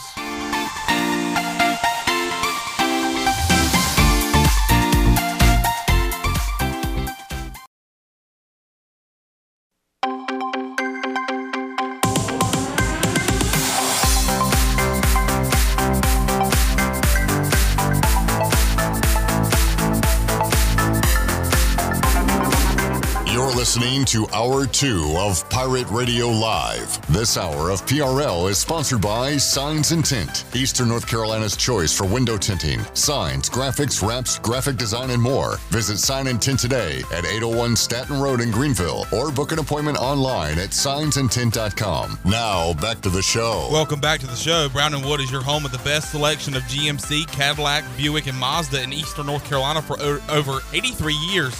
Shop their entire inventory online at brownandwoodauto.com or visit them on Greenville Boulevard today. Now let's head back into Pirate Radio Live. Here's your host, Clip Rock. Back with you on Pirate Radio Live on a Thursday. I like this tune, Chandler.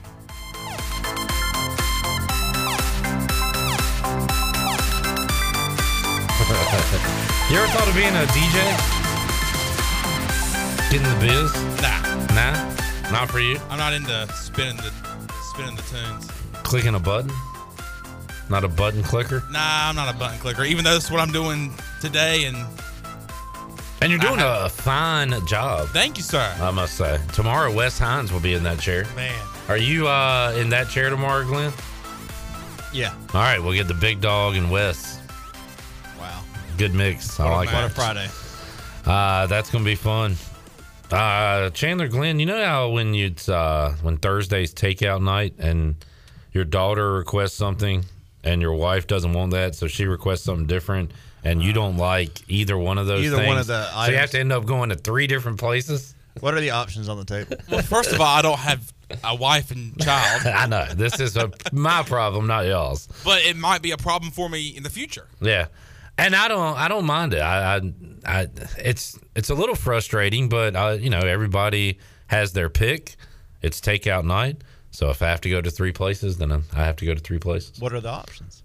Well, they're fast food places. Okay. Yeah, should I talk about them? I mean, I'm just asking. Lily wants a milkshake with her. She don't even care about the food. She wants a cookout milkshake. Oh, okay, man. So all right, got to go there. Okay. Get food for her while I'm there. Judy wants. She's a Zaxby's fan. Okay.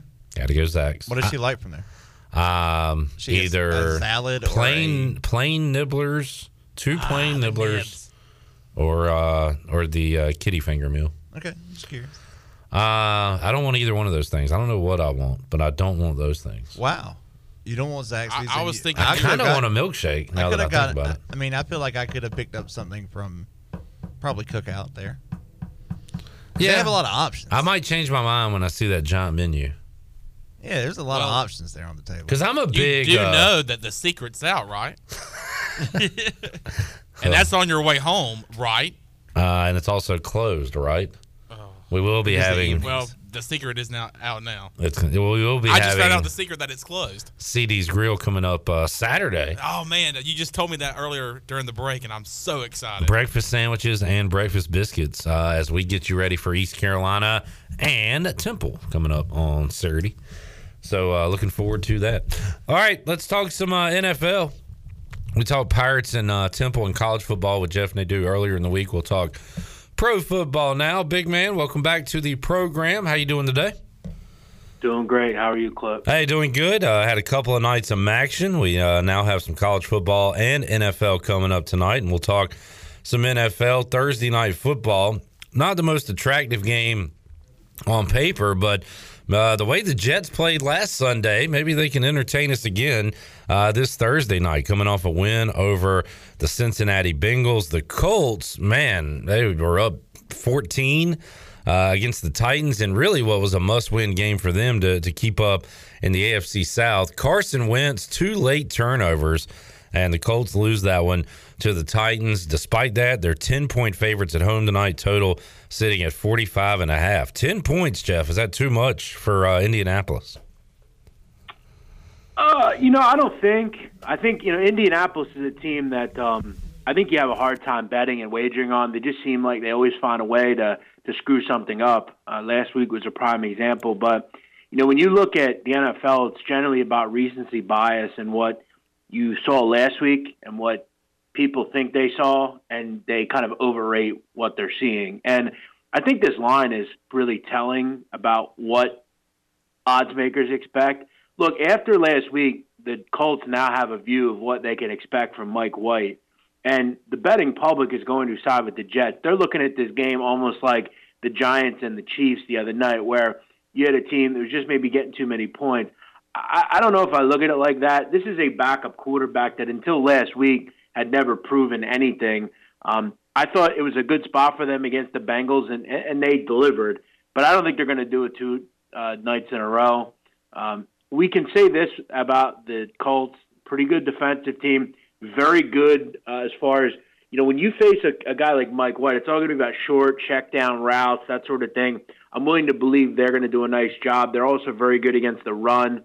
I think the goal is to make Mike White do that again. I don't think he can do it again. I think he got hot, looked good for a game, and that was that. It's incredible what you're hearing about from Jets fans. This guy's the next this, next that. That's how slow this team has fallen. Defensively, the Jets are a complete mess. I feel like if you're the Colts, I think you got to look at this. And look, favorites on Thursday night have been very good. In fact, I've been very good on Thursday night. I've been kind of keyed in on these. I think the line says it all. I like the Colts. All right, Jeff Nadeau joining us here on the Fixed NC Live line. Jeff, let's talk about your Eagles. The fans are looking for something to get excited about for a home Eagles game. And I look at it, they had that win over the Falcons. They lose at home to the 49ers. They had success on the road against Carolina, but they lose at home to the Chiefs and the Bucs. It's like this team is almost on the verge of something, and then they have a pretty important home game and they lose. Well, they kind of have that going this week when they take on the Chargers. And the Chargers, of course, coming across the country to Philadelphia. The Eagles right now a 2-point home dog against the Chargers, total sitting at 50. What's your take on your Eagles here, playing another big home game this Sunday? Yeah, I think for me it's starting to become abundantly clear what's going on here. I think a lot of people, and me in general, got on Nick Sirianni for not running the football, but I think they're in a rock and a hard place at Miles Sanders. I was surprised, Clip, they didn't move him before the deadline. I'm getting to the point where I think they believe he's just not what they thought he was going to be, and that was poor scouting on their part. Miles Sanders has just not been the back I think they want in the running system that they have. If you noticed last week without him, Jordan Howard and Boston Scott did a hell of a job. They ran downhill. They did well. I think without him, you continue to see a good running attack. This is the worst run defense in the NFL, the Chargers. I feel like what that will do is also open up the pass. I also don't have any contention or belief that the Eagles will get any stops. It's going to be nice weather in South Philly on Sunday. I'll actually be here. I'm looking forward to the game. I immediately bet this game over the number. I think it's a higher scoring game. I think both the offenses will have success. It seems like if you can run the football, and that's pretty much against the Chargers, anybody can do that. I don't have any belief that when the Eagles face a good quarterback, they can get any stops either. So for me, I'm going to lean on betting on the over in this game. I think it's a fun back-and-forth game. Almost screams bet Eagles here, though.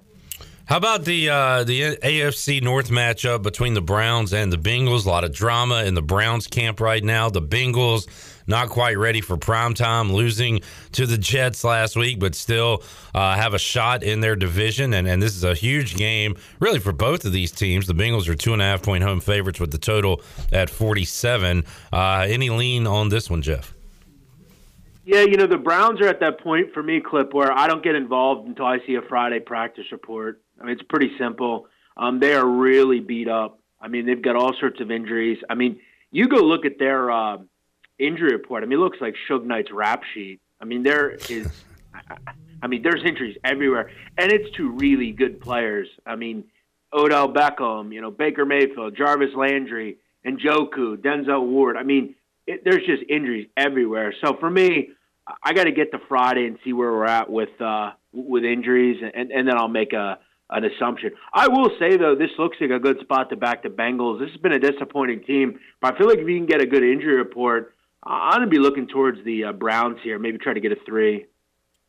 Jeff Nadeau, we're looking over the NFL action going on this Sunday. The Kansas City Chiefs can't cover against anyone except my Washington football team. They play the Packers coming up on Sunday, Jeff, and the Packers, well documented at this point. Looks like they might have some receivers back, but they won't have Aaron Rodgers. So I don't know. I mean, are you willing to take the Chiefs -7 against anybody right now, especially a good team, but without their starting quarterback?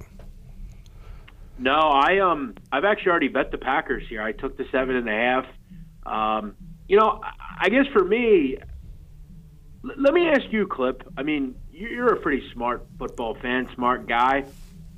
If I said to you, you can have Daniel Jones or Jordan Love start for your football team, who would you pick? Oh, dear.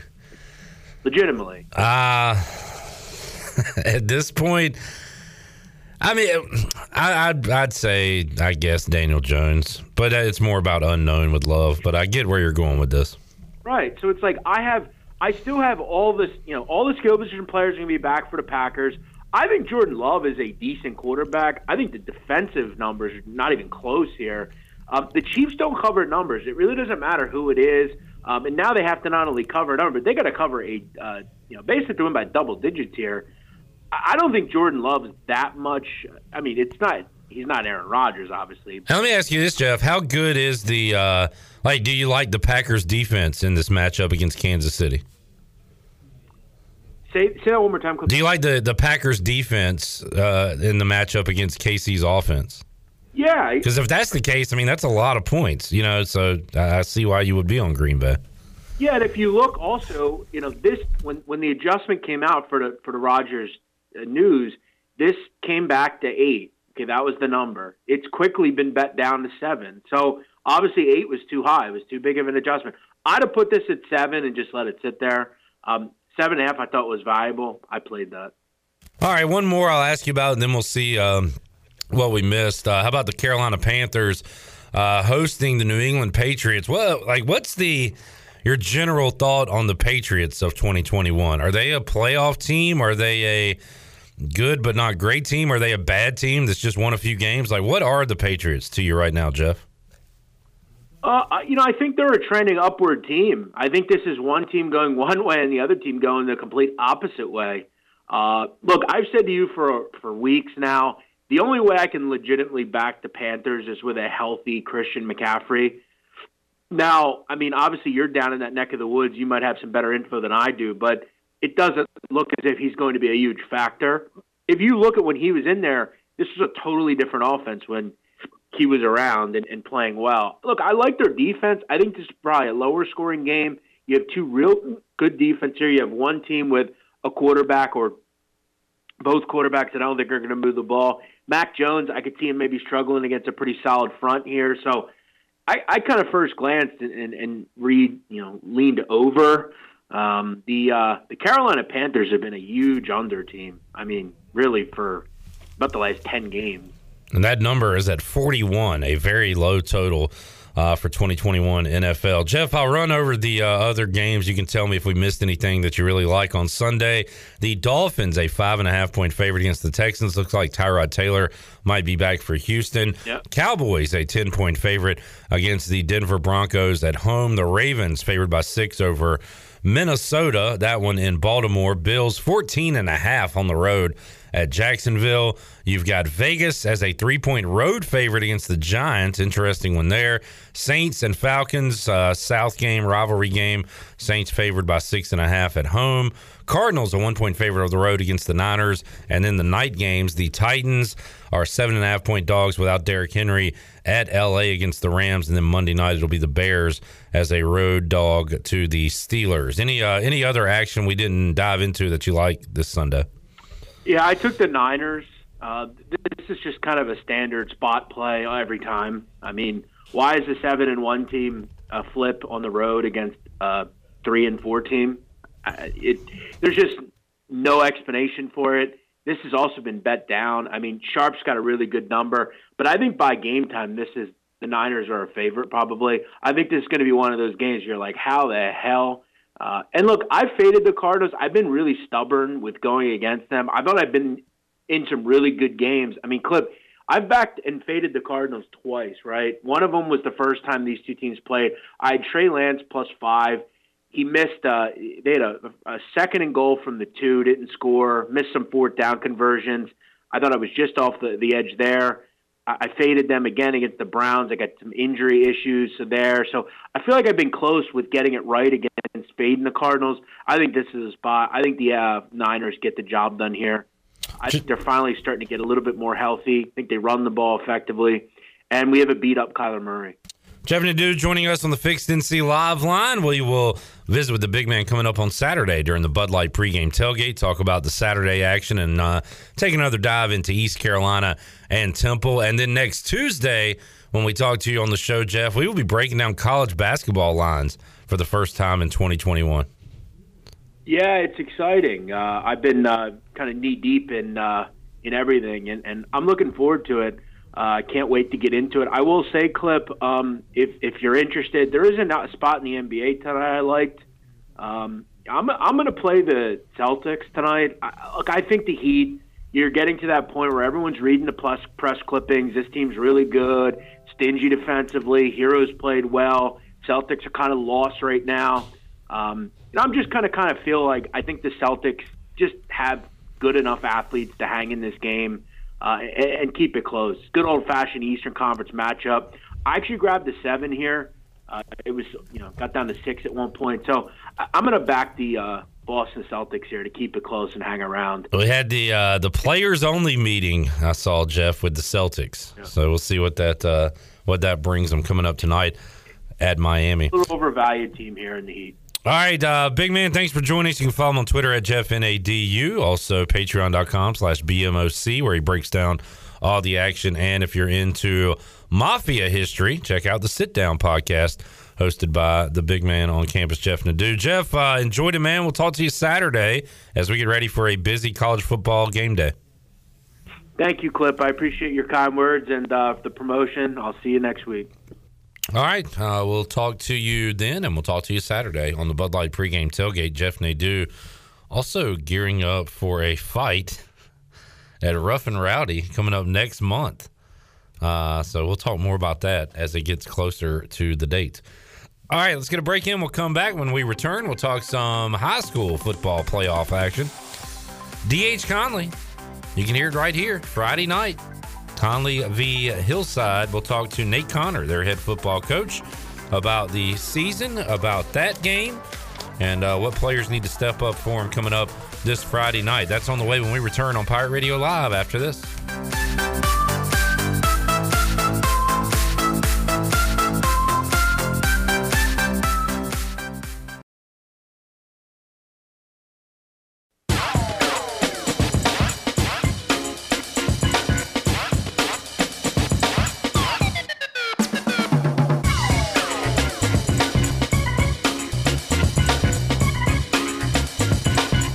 You're listening to Hour 2 of Pirate Radio Live. This hour of PRL is sponsored by Signs and Tint, Eastern North Carolina's choice for window tinting, signs, graphics, wraps, graphic design, and more. Visit Sign and Tint today at 801 Staten Road in Greenville or book an appointment online at signsandtint.com. Now, back to the show. Welcome back to the show. UBE has been an ECU tradition for over 50 years. Shop online anytime at PireWear.com. UBE has the biggest and best selection of ECU sportswear and accessories for Pirates of all ages. Every day is game day at UBE. Now let's head back into Pirate Radio Live. Here's your host, Clip Brock. All right. We'll be hearing from the voice Jeff Charles coming up Friday at UBE. He'll be there at noon for the UBE Pirate Preview, so tune into that. An early look at ECU and Temple, and then, of course, we're with you 4 hours coming up on Saturday, beginning at 11 a.m. on the Bud Light pregame tailgate. 3 o'clock kickoff coming up on Saturday at Dowdy Ficklin Stadium. Chandler might be there. Second straight game. Yeah, I'm going to try. It was a wet one last time. Hopefully it's not this time. Yeah, need some good weather, good crowd. I definitely think there could be a good crowd. I mean, there was a good crowd there last Thursday, especially the student section, man. And I know we've talked about this several times, but shout out to Eric Ward and all those guys over there at ECU Marketing. It was a packed boneyard last Thursday night. Hopefully it's the same way this Saturday. All right, hope so. Let's switch gears for a moment and talk about another big football game going on this weekend. In fact, there's several of them in the area. One of those is D.H. Conley taking on Durham Hillside on Friday night. You can hear the action right here on Pirate Radio, as we'll have postseason Conley football right here on the network. And Nate Connor is the head football coach of the D.H. Conley Vikings. He joins us on the Fixed NC Live line. Coach Connor, welcome back to Pirate Radio. How you doing today, man? Great, Clip. You know, this is a special thing, man. I can't start down notes talking about playoff football. We got to talk about our Braves, and I'm excited about what they just did and winning a World Series. Been a long time coming. I know you were excited, but things are going well. I was going to say, Coach, you got your pregame speech ready to go for Friday. Hey, if the Braves can do it, we can do it. You know, you draw a little motivation from that and send it to your players, right? You got that right. That's right. I think last time we were talking, it was back when they were winning a game, losing a game, winning a game. Oh, yeah, right. A wild year, a roller coaster year ends with a World Series. And usually the best teams, the way the draft and everything's set up, the worst teams get the best player the next year.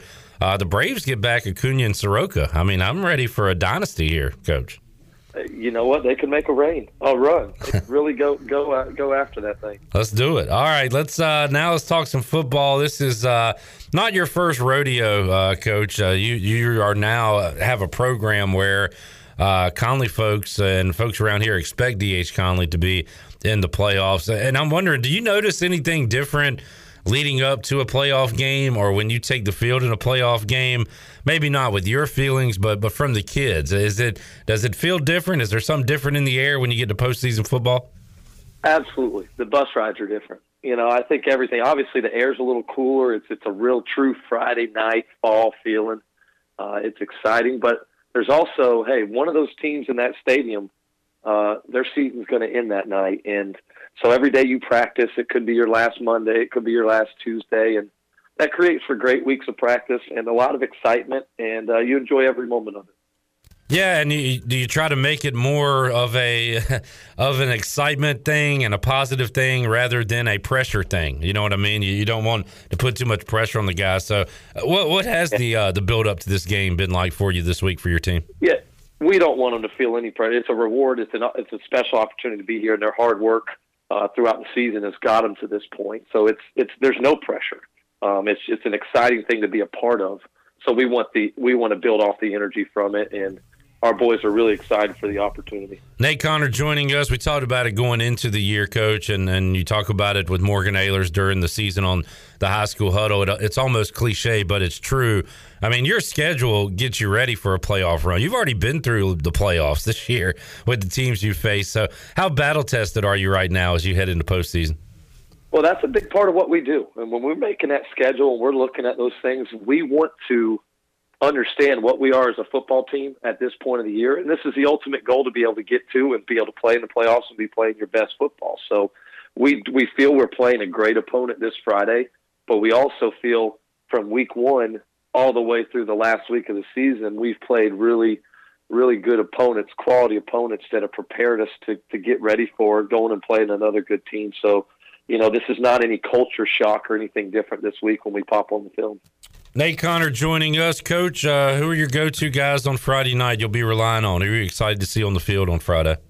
Well, it starts with our seniors. I'm excited to see them, their opportunity. Every opportunity they get this time of year is really special. So all that whole group of guys who they were awesome last week on Friday night, watching them play on their senior night at home was good. But I think it starts with our quarterback, Bryce Jackson. And, man, he played well last week. And I think as he goes, our whole team goes. And when we're able to have some success early on offense, we've been playing some really sound defense as well. It's a big part of what we do. So I think it starts with him and Justin Foreman making some plays, and that will be exciting to see. We got to control the line of scrimmage and run the football. So Spencer Axon, our running back, has to be able to do some things. And I tell you, a guy who's been just in our big wins and some special moments lately is Isaiah Crumpler, a sophomore, who's really made some explosive plays to really get us going and exciting. He did it last week. He's done it some other big wins. And so if he gets something going, that will be fun to be a part of. For Pirate fans listening that don't necessarily know the area high school football teams and D.H. Conley, they certainly know the name Crumpler, a legendary name around these parts. And every time I talk about the family, I think athletics with Algie and Carl Lester Sr. and Jr., but even the family members of the Crumplers that aren't in athletics excel in what they do in life, Nate, and you know that. And what a special family, and just another in the long line of successful Crumplers is coming up right there at Hollywood Crossroads. Yeah, he's a really special young man, and they are a fantastic family to get to talk to.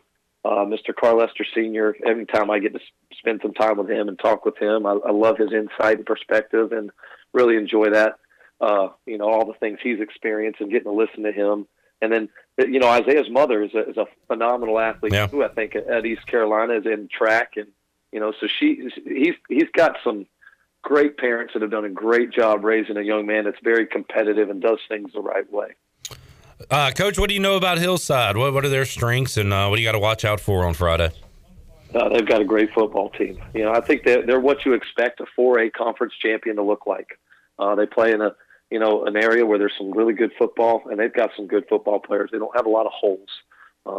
They don't have just the one specific athlete necessarily that just blows your socks off. I think their quarterback is really excellent. He's only a junior, so I think he'll develop into that. He already is pretty good. He's the one that really jumps out, but they've got a really solid football team on both sides with 22 starters, guys that can play, that run to the football really well. They're aggressive. They have confidence. They have 2 really good running backs. They have athletes. So we've got our work cut out for us. Great to have D.H. Conley playoff football coming up Friday night right here on Pirate Radio. Morgan Ahlers will get you set for all the playoff action on the high school huddle coming up Friday night, and you'll likely hear Nate Connor on that program as well. Coach, a great time of the year with you guys in the playoffs. And how about the Pirates? A couple of former Vikings hooking up in a big way last Thursday with Holton Ahlers and C.J. Johnson, getting that connection back going. Pirates are 4-4, trying to get to 5-4 against Temple, and hopefully going to a bowl game, Coach, for the first time since 2014. I know you're keeping an eye on them. Yeah, I'm really proud of those guys. They have been working really hard, and to see that some of that come into fruition and see them start to have some success and turn the corner. Look, that football team, and I haven't got to watch them a ton this fall yet. I have seen a couple of games. I didn't get to see this past Thursday's game, but man, they're really close to having a really special year record-wise, and I think that they're really playing well and things are starting to click, and I hope they can continue to build off that confidence and play well this Saturday. Nate Connor joining us on the Fixed NC Live line. Coach, we'll let you get back to work. Have a great week of prep these last couple of days, and go out and get a win on Friday night. We'll be tuned in on Pirate Radio, man. Thanks a lot, Clip, and go Vikings. All right, there is the head football coach of the D.H. Conley Vikings, Nate Connor, joining us today on Pirate Radio Live. Morgan Ahlers will get you ready for all of the area teams in the high school football playoffs coming up Friday on the high school huddle at 6 o'clock. Chandler, you got some postseason football to call coming up Friday night? Yep, the Wolfpack of Whiteville taking on Camden County tomorrow night, so in the first round of the playoffs. And what is their record this year? 9-0. They are undefeated. So are you planning on making a run here? It looks like it could be a run situation for the Whitefield Wolfpack. They what seed are they? Number 4. Okay. They're the 4th seed in the small 2A. Okay, so you'll get a few home games. Yeah, I think the first 3 are guaranteed home games for the Wolfpack. Yeah, so, but there's a lot of good competition in that 2A side of the bracket. So we got to call. Shirley and I did basketball, Farmville Central women's basketball at Reynolds Coliseum, and when they won on a last-second shot, which was awesome. I remember hearing that soundbite. We also I called a high school football game, J.H. Rose Championship game from one year. I did sidelines at Carter Finley when they were doing renovations on their big. I don't know if it was suites or press box or what, but it was a weird deal. The last big renovation at Carter Finley. Yeah, that was there that year. And I did one at Wallace Wade Stadium in the early to mid 2000s. So, Chandler, you could find yourself at one of those venues. Yeah, that would be pretty cool. And I think and don't take this to the bank, but I think it might be Carter Finley is where the venue is if they make it to the state championship game. But that would be cool to have a if the Wolfpack is able to win the state championship, that would be awesome to have a call for it and put it in my bag. Put it in the bag. What's in your bag? Not a lot. You need to some change. You need to fill up that bag. All right, let's get a break in. We'll come back. We got hour 3, a big hour it shall be. You'll hear from Blake Harrell. You'll hear from Ryan Wallen from Owls 24/7. We'll get you ready for the Temple Owls perspective on this East Carolina Temple matchup coming up Saturday. Also, we'll open up another bag. Chandler does have a bag over there, and it's filled with great prizes. It's booty. It's the booty bag. We'll open that up in hour 3 as well. More to go on Pirate Radio Live. Back with you after this.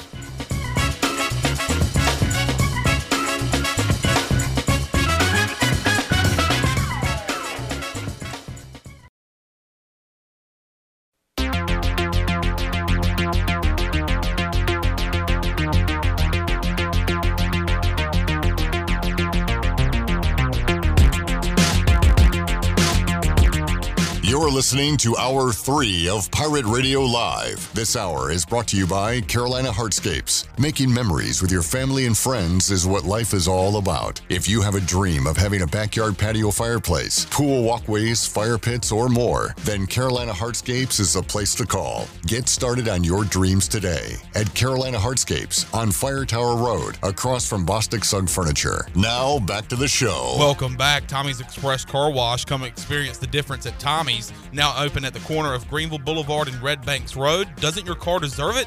Visit Tommy's Express Car Wash today. Now let's head back into Pirate Radio Live. Here's your host, Clip Brock. Alrighty, back with you. Hour 3 of Pirate Radio Live. We'll hear from Pirate Defensive Coordinator Blake Harrell coming up in a little bit. We'll make you a winner later on this hour, as well as most of this hour, if not all, will be part of our Bud Light ECU report. Grab a cold Bud Light from a local retailer near you. Tonight, you might need a few to get through the Jets and Colts, but have a fun day on Saturday with some ice cold Bud Lights as you get ready for the Pirates and the Owls, and of course, hopefully a post-game celebration on Saturday night. What do the Owls bring to the table? Let's find out right now as we'll go out to the Fixed NC Live line, talk to Ryan Wallen from Owls Daily, the 24/7 site for the Temple Owls. He joins us on the Fixed NC Live line on a Thursday. Ryan, how you doing, man? I'm doing well, thanks. Thanks for having me on. Always a pleasure to be talking some football. Yes, sir. And Ryan, this was a game that Pirate fans dreaded for years because Temple had East Carolina's number, and finally the Pirates were able to get the Temple monkey off the back last year in Philadelphia in a weird game, a game that was delayed, a game where Temple was down to their fourth or fifth quarterback. And East Carolina didn't apologize for beating Temple that day, no matter how much adversity was going through the Temple program at the time. But now you look at this game, East Carolina is a 16-point favorite against the Temple Owls. Things have changed really quickly with all the coaching turnover there. It was kind of bound to happen for the Owls, and for the Pirates, it appears they might be on the way up with Mike Houston. So this series has kind of turned around quickly, at least going into this one on Saturday, Ryan. Yeah, I totally agree with that.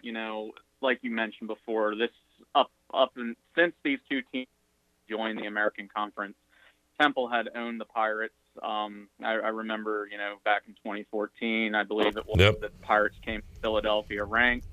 Temple knocked them off, and that really started the upturn of the Owls in the American Conference and kind of the downfall of East Carolina at that point as well.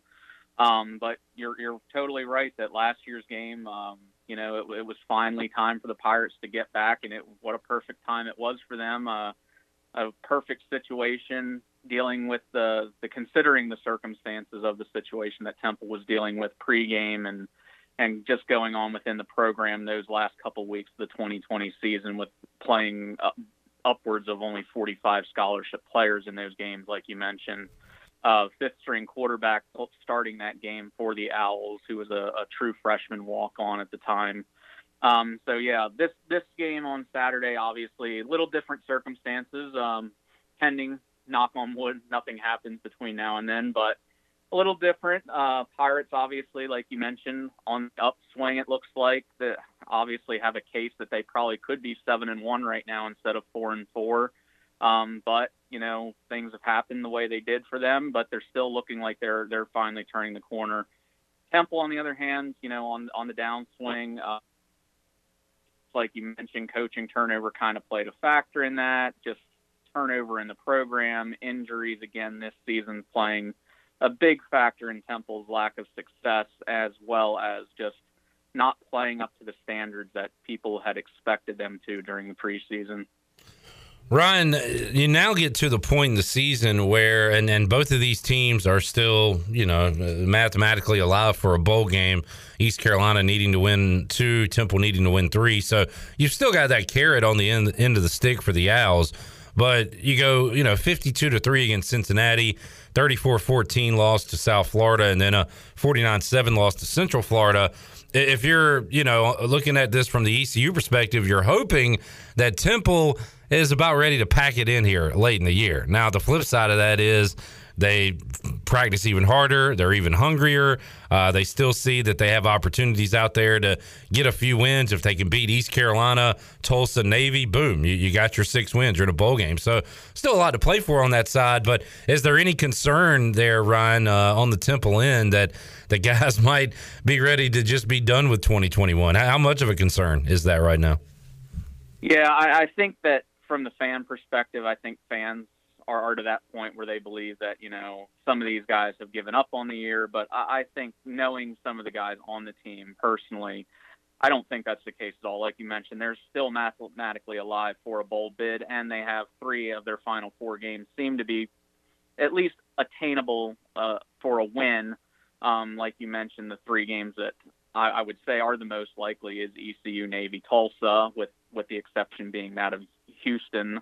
But it's just the matter of fact that Temple, it's in a weird spot right now, and the fans are not happy with the job that Coach Rod Carey has done since taking over the program 2 years ago, after the 18-day tenure of Manny Diaz, and after the departure of Jeff Collins. They feel like he inherited a team that had a decent amount of talent, and this is a team now that has had such roster turnover, and that Carey has had to recruit and fill those gaps, that this is mostly his guys now, and they're just not performing up to standards. So I think that, yes, there's obviously concern that this is going to be a second straight year where Temple's not going to become bowl eligible, and they're not going to be playing in the postseason. And for Temple over the last decade, that kind of has become the norm, and that's been expected. So when you're underperforming, especially in a city like Philadelphia, which we know has a very rich, passionate fan base, I think that that there's concern there for, the outlook of this program. There's concern that this team's not in a good spot, and that's why they possibly didn't have a chance to get a P5 invite, or, that they didn't get a chance to, really step up on this national stage like a Cincinnati has done or a UCF has done. And that's all been due to the circumstances that have gone on the past couple seasons at Temple. Talking to Ryan Wallen from 24/7 Sports, covering the Temple Owls. And Ryan, when you look at, I want to ask you about this one, 34-31 over Memphis earlier this year. What went right in that game, and how does Temple bottle that up again and put it on display Saturday against East Carolina? Because clearly something was going right that day for the Owls. There was, and I think early in that game it was not going right for Temple. Actually, they fell down 17-0 to the Tigers in that game early in the second quarter, and it looked like it was heading down that path of being a blowout game, similar to at that point in the season the Owls had suffered against Rutgers and Boston College. But Temple just somehow they got some stuff going on offense. They got a key turnover deep in Memphis territory, and they were able to capitalize on that. They get a field goal before the half to tie it. And then, in the second half, they just came out and they made some stops on defense. And again, they got another key turnover down when Memphis was driving deep in Temple territory. They took that ball and they prevented them from scoring there. And they were able to ultimately hang on for that win. And I think the thing that Temple did in that game probably better than that they had in any game this year, other than the games against Akron and Wagner, because those two teams, I would say, are not on the same level as some of the other teams Temple has played this year. They were able to stop the run. And we know Memphis has two very good running backs, in Brandon Taylor, and I forget the other guy's name, but two very solid running backs. And they were able to shut them down. And, considering that they also had Calvin Austin, they took him away from the equation in that Memphis offense, and they were able to get to Seth Hennigan at quarterback for Memphis. And that's just something they haven't really been able to do, especially the last 3 weeks. You mentioned those 3 blowout losses to Cincinnati, USF, and UCF. I think that's what ultimately they did well in that game, was they just played better defense, and that has not since been the case. Check out Owls Daily 24/7, and that website is owlsdaily.com. You can check that out to learn more about the Temple Owls, see Ryan's work and others there as they cover the program. Ryan, and kind of big picture-wise here with the program, Temple fans, I'm sure, were not excited to see East Carolina on the basketball court ever. Me, being a college basketball fan, was super stoked to see East Carolina on the same court as Temple, and the Pirates have been able to beat Temple since joining the AAC. As far as the American membership goes, Temple, I don't know if the folks on their side feel like it's a good fit. It doesn't really seem like a good fit even for us down here, although I love the games, the matchups themselves. What about the future moving forward inside the American with Temple? Where is that sitting right now, in your opinion? Yeah, when the whole conference realignment thing came about with Oklahoma and Texas moving to the SEC, we knew there was going to be other dominoes to fall because the Big 12 wasn't going to let itself dissolve, considering the history that conference has. And unfortunately, the American, being that it is the Power 6 league, it unfortunately got poached by the Big 12 due to the money. And, losing 3 very solid schools in Cincy, Houston, and UCF there to the Big 12. But, I think that by the schools that they are adding in the 6 CUSA schools, or 5 CUSA, and I think that they are going to be solid additions. I wasn't excited about a couple of them, but I'm obviously very excited about a school like UAB, who was, in my opinion, a no-brainer to bring into the league. Charlotte, a school that has shown that it is willing to invest in athletics, and it's a very quickly growing market area.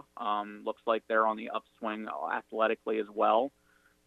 With them picking up a victory over Duke earlier this year in football, I think they're a solid add. And UTSA, we know, right now sitting undefeated right now, I believe 16 in the AP poll. I think that's a very, very positive future outlook that those three schools could become, the next UCF or the next Cincinnati and playing in this league. But as far as the Temple fan perspective, I think it falls a lot in line with the ECU perspective that it really didn't fit geographically with Temple or really anybody on the East Coast in this league that wasn't in the South. And, because Temple's kind of on an island right now, especially in basketball, since Navy obviously is a football-only member in the league. People aren't excited to have to go to Rice to have to play a basketball game. People aren't excited to have to go to San Antonio to play a basketball game, mainly because the quality of the basketball programs at those schools, no knock on them, but they just haven't been historically good. And I know Temple's not the national powerhouse that it once was, but Temple fans still think of the school as a basketball-first school, and they hope to see results on the court, and they feel that they're downgrading in terms of getting these 6 schools in that sense because of basketball primarily, and this is going to be a CUSA 2.0, and this is going to be a league that might not be a multi-bid league every year now in the grand scheme of things when it comes to the tournament. But there's also the flip side to the argument that possibly this will be the chance that Temple has to restore itself to greatness, playing maybe a little bit of weaker competition than what it currently is. It might allow them to become the big fish in the little pond, maybe. So there's always that argument as well. But I see both perspectives here, but I think it's a solid ad overall. Hopefully things play out well, or how Commissioner Oresco has, foreseen that this plays out. I think he did an excellent job keeping the money from ESPN and allowing those original AAC schools to keep the money that their contract is for. I think that was a huge win for these schools. So I think it's just a wait and see at this point, and hopefully it plays out well for Temple. Good stuff, Ryan. And want to ask you about hoops real quick before we let you go. Believe it or not, there are people that care about basketball here in Greenville. I am one of those people that wants to see the Pirates succeed on the hardwood, and I am super jealous of the non-conference schedule Aaron McKee's Temple Owls have put together. You'll open up against Maryland Eastern Shore coming up next Wednesday, but USC is on the schedule. East Carolina will be at Myrtle Beach for a tournament with some good teams. Temple will be in the Charleston Classic with Clemson, and then they'll either play Boise State or the Bonnies of St. Bonaventure, so some good teams there. You got your Philadelphia matchups with LaSalle, Penn, also Drexel, and Villanova is on the schedule as well.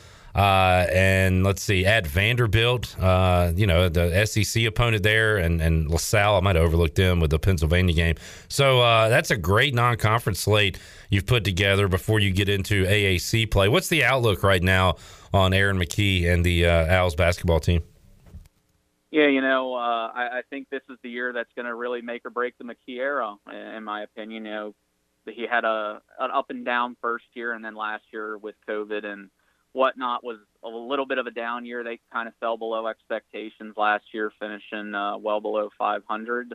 But, this year they returned pretty much everybody other than a guy or two who transferred out.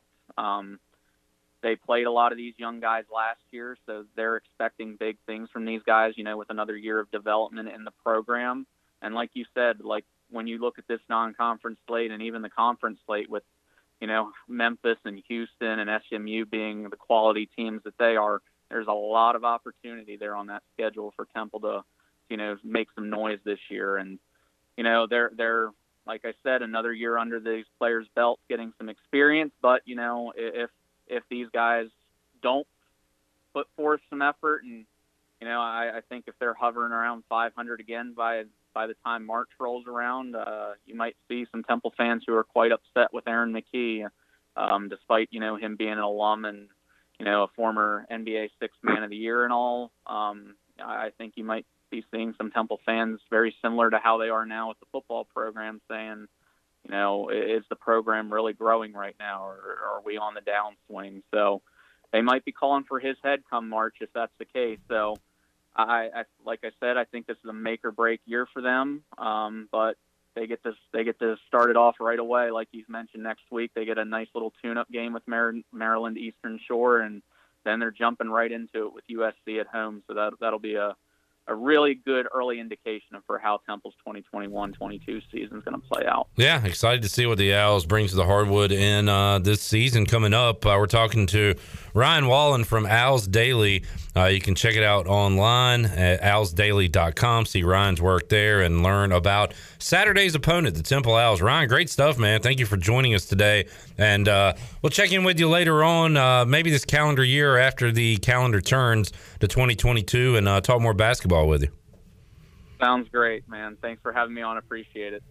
All right. Thank you, Ryan. There's Ryan Wallen from Owls Daily. As tough times with Temple, and no sympathy from me. They beat up on the Pirates enough since joining the American. So let's make it 2 in a row against the Owls coming up on Saturday, and then Memphis, Navy, Cincinnati to close out the 2021 regular season. We all know what's at stake at this point. Looking for 2 wins to get to a bowl. 3-4 wins, that'd be great too. Let's pack up the wins this year. Let's do it. Let's make somebody a winner right now, Chandler, and open up the Pirate Radio booty bag here on a Thursday. Booty, booty, booty, booty, booty everywhere. Booty, booty, booty, booty, booty everywhere. All right, 317-1250 is the number to dial. What are we giving away today, Chandler? A $15 gift card to AJ McMurphy's. All right, AJ's, great place to watch a game, several games. We had college football, NBA, NHL. We had it all going last night. We had it all going on last night, and then last week was when it was like crazy. We usually do the questions on 2 TVs, and we had to limit it to 1 TV. There was so much going on. And it's a great time in the sports year. Go check out AJ's tonight for some college football, NFL, NBA, NHL, and all throughout your weekend. Great food. I had what did I have last night? It was a wrap I saw. I had the buffalo chicken wrap. I took that home with me last night, too. That's a good one. Go with that if you are the winner here. We'll do caller 8 right now, 317-1250. Back with you after this.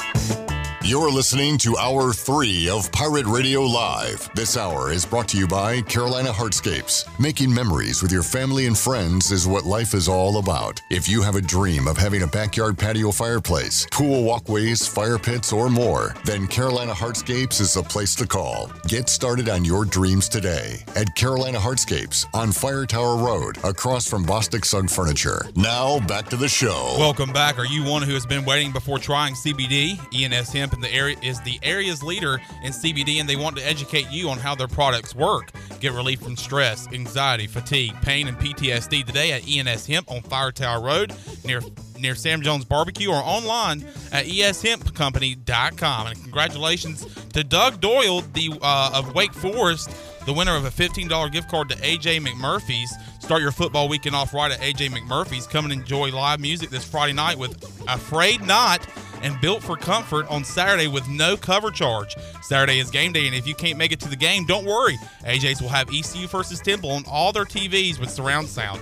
Then make it a Sunday fun day with brunch from 11 to 2 and NFL football all day. And as always, AJ's has great food and ice-cold Pirate beverages, so be sure to make this weekend an AJ's weekend. Now let's head back into Pirate Radio Live. Here's your host, Clip Rock. All right, Doug says he has football and basketball ECU tickets, so he's in Greenville a lot, and he will use that AJ's gift card right when he gets it. Absolutely. So he's fired up, ready to go. I don't know if I'm feeling the football tonight. Let me look at the college game is Georgia State and Louisiana. The only reason I would tune in is to see if Mike White is the real deal. I want to say it. I want to say Mike Wright. I can go ahead and tell you he's not the real deal. Former ECU pitcher. Yeah. I want to say Mike Wright, but Mike White with 400-plus yards passing the other day. And I'm like you, Clip. It could be one of these one-and-done guys. And we'll see tonight as they face the Colts. But I don't know. We'll see. Every time I hear the name Mike White, all I can think about is the one article that proposed the question on ESPN many years ago. What would happen if Michael Vick was white? And they had like the Photoshop. Oh, there was a picture of him. Right? Yes. Yeah. They went into like Madden or whatever, or NFL 2K, whatever the game was at the time, and they changed his ethnicity. Yeah. That's all I can. I don't know why my mind goes there, but it goes right to that specific picture from that article. That's funny. You know what I think about? What do you think about? You know the rapper Krispy Kreme? Yes. They got. All I can think about is they got Mike. That song. Oh yes. They got Mike. Right. You know Krispy Kreme? No, but I do know Pooh Shiesty, and I was going to bring up Pooh Shiesty because I don't know if we mentioned that's an actual real rapper. That's an actual rapper, not a Krispy Kreme. Krispy Kreme is a real rapper. Look it up on YouTube. But I don't think we might have mentioned this, but Aaron Rodgers, before he tested positive for coronavirus, he's out there dressed as John Wick at a Halloween party, dancing to Pooh Shiesty. Dancing to Pooh Shiesty? Yeah. Oh wow, interesting. I've never heard a Pooh Shiesty tune. I'm gonna try to find. It'll change your life. It changed Aaron Rodgers. Wait, did Krispy Kreme change his name? It was probably a Dunkin' Donuts. A legal issue. I would imagine so. Because now all I see is Froggy Fresh. Yes, that is. I believe that's the performer's name now at this time. There's a song called Mike's Mom. The his most popular song is probably The Baddest, I guess, and the best. It's the best. I gotta listen. The worst. The worst is better than the baddest. I gotta listen to this right now. Let's hear from Blake Harrell as he met with members of the media on Wednesday eve and talked about the success the Pirates have been having and also looking ahead to Temple. Coach, speaking of third downs, you guys held South Florida over. I know that's got to make you pretty happy looking back at the last game. Yeah, I think 0 for 7. Only negative part, I think we need more than 7. So we need to get them to third down a little bit more often. But, guys did a good job on third down, just getting off the field. And I think 4 different times we went for it on fourth down there, so had short yardage. But that's something we take a lot of pride in. Our guys taking a lot of pride in right now. So did a good job with it, and hopefully continue to do that this Saturday against Temple. What do you see from Temple offensively?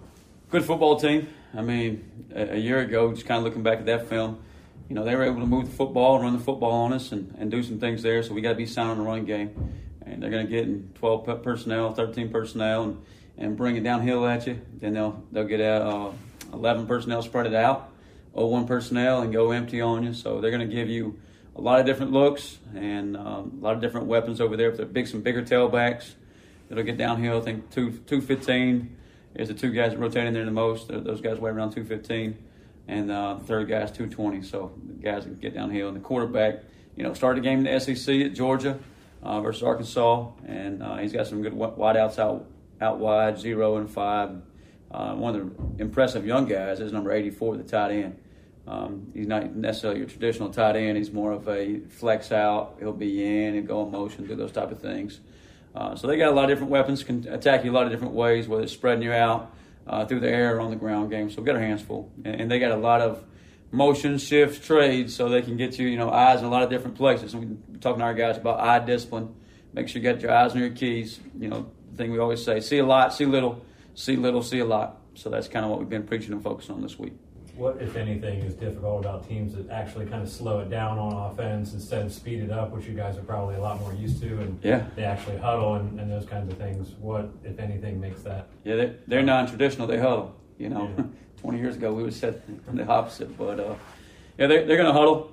They're going to take the time. I think average about 12 to 15 seconds on the play clock before they snap the football. Now, once they come out of that huddle, they come out of it pretty quick. So everything you're calling it off of is based off their personnel, and you're not able to see maybe the picture of the look before the ball snaps. So your guys and your players, they got to be able to adjust, check some things on their own. Sometimes, some situations, some weeks, you're able to control that and that menu for them, and now it's kind of back to the full menu where they can get 11 personnel or 12 personnel and a bunch of different formations. So they got to be on their toes of what looks they're going to get out of those personnel groupings, and it makes things a little bit more difficult in that aspect. And the fact, like you said, you don't see it every week like you used to. So that's a little bit different, and our kids have done a pretty good job handling it. South Carolina huddled early in the year, so we have had some experience with it. So there's some familiarity for our kids. You got a group of defensive players that are gaining confidence and seem to know what they're doing out there and able to read and have confidence in what they're doing. What does that do for you guys as you move forward here into this week, in particular, defensively? Yeah, and you should have come November a group of guys that, confidence keeps building. They're getting better and better every week and playing pretty good together as a group. And they enjoy being around each other. Sometimes I just had to get on a little bit. It's like, hey guys, I know you enjoy each other, you like each other, you love hanging out with each other. But when we out there, we got to lock in. Sometimes it's business, and that's good though. It's a good problem to have. They enjoy being in the building, they enjoy being at practice, they enjoy being part of the program. So, but the confidence they're playing with, and just the physicality and the speed of the game they're playing at that level is fun to watch, and just gives everybody in the building the confidence behind it. What your team did pre-snap against Houston, does that give you more confidence going in against a team that runs so many motions and shifts? Yeah, Houston's a good football team. I about forgot about them. It's been so many weeks ago now, so I'll focus on Temple. But, play well at times against Houston. You wish the outcome been a little differently. But, you watch what they were able to do to SMU, and you look at their schedule. I think they're a top 20 team right now, and they may end up, playing for the championship because the way their schedule lays out. I don't know if there's anybody on their schedule left that can beat them. So that was a close ball game, but against a very good football team there. But all the shifts and picking up on audibles that your team did against them, does that make you have more confidence going into a team like Temple that has so many shifts? Yeah, you guys can't pick up on that. And we did it throughout the year, and our guys are, older guys now and experienced. Just the amount of games they played this season, and the ability to check. They change a call, we change a call. They get their eyes to the sideline, we get our eyes to the sideline, and some things like that.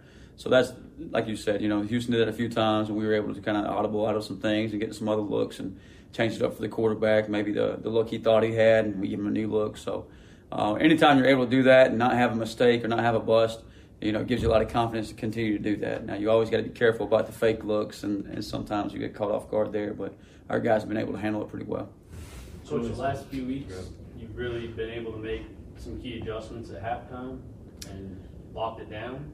Yeah, so, third and fourth quarter, I think last 2 weeks we haven't given up any points, what we're talking about. And I gave a little credit to our players about just, we're playing a lot of guys. 25-plus guys probably defensively. And they're fresh in the third and fourth quarter. Yes, they make some adjustments. We've made some adjustments, but it's a lot of just them being fresh and believing in each other and trusting the process and going out there and continue to play and continue to get after it.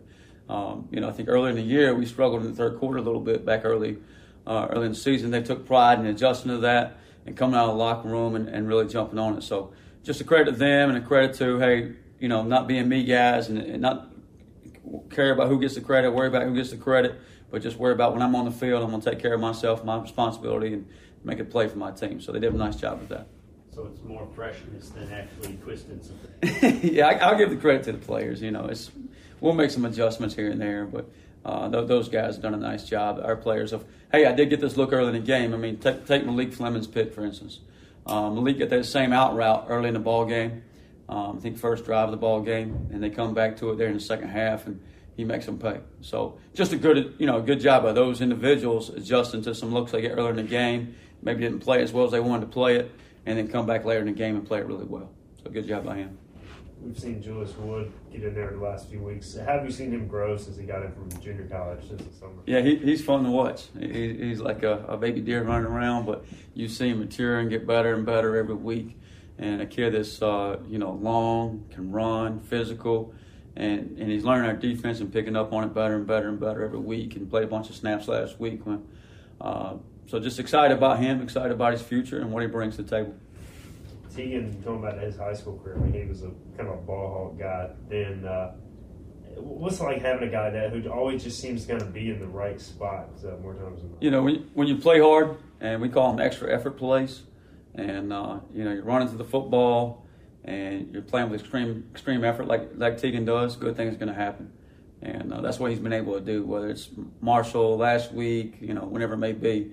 He's hustling his tail off, busting his tail, running to the football, punching at it, and just in the right place at the right time. And it's not by luck. It's because he's working his tail off. All right, Blake Harrell, what a job he's done with this defense. And we've talked about it a million times, but did not have a spring ball his first year here at East Carolina to work with the defense. Had a full off season this season, and they've given up yards. They've given up points at times, but when they've needed to come up big, they have got the job done. Just look at the last 2 second halves and the way they shut out Houston and came back and had a great performance against South Florida. And I love talking to the players about it on Monday, Bruce, Xavier, and DJ Ford. And they said, all right, now we got to do that in the first half. Let's put together a whole game like that. Let's shut a team out for 4 quarters. That's tough to do in 2021, but they want to get off to a better start this weekend against Temple. It's kind of weird thinking about it, but usually it's kind of the other way around. Maybe they don't hold them in the first half, and then they kind of let loose in the second half, but it's been the complete opposite for the Pirates. I mean, how were you feeling 14-6 at halftime last Thursday? Sitting there in the rain in Dowdy-Ficklen Stadium and kind of feeling the vibe from the fans in the stands, not good. I was dreading that fumble. After the fumble, the end of half. I was like, oh no. I was thinking this is going to be an absolutely brutal 5th quarter we're about to hear. I was starting to feel that way, and then give credit to the offense. Snead, good return. A drive that ends with a Ehlers-Domatosho touchdown, and the defense was having none of anything for South Florida in the second half, and came out and did what they were supposed to do. Ended up going from 8 down at halftime to covering in the game. Yeah, I mean, and sitting there in the stadium, I had made a decision in my mind going to the game that I will leave at the end of the 3rd quarter to come back to the station to do the 5th quarter. But at halftime, I kind of made the decision, you know what, I'm just going to – it might start raining even harder later on. I don't want to be in the stadium if things go, awry here in Dowdy-Ficklen Stadium. Well, during halftime of the game, it was on ESPN. They actually ran a special, The Decision, for Chandler, and they had your announcement on there. It was awesome. I'm taking my talents to Pirate Radio downtown, Evans Street. And a shocking decision by Chandler Honeycutt. But I was like, I'm just going to go. Because, I mean, if it did get out of hand, people were going to file out of the stadium. Traffic would have been bad. In the rain, too. And in the rain. Traffic in the rain. Guy, you had a lot of thoughts going. I asked you, and you answered. You know what? A lot going on in that brain of yours. When you ask me a question, I'm going to give you an answer. Thank you. Appreciate that. All right, let's get another break in. We'll come back. We'll have more for you. Hour 3 of Pirate Radio Live here on a Thursday. We'll look at the Buccaneer Music Hall scoreboard. Let you know what's going on tonight in the world of deportes. That's on the way after this.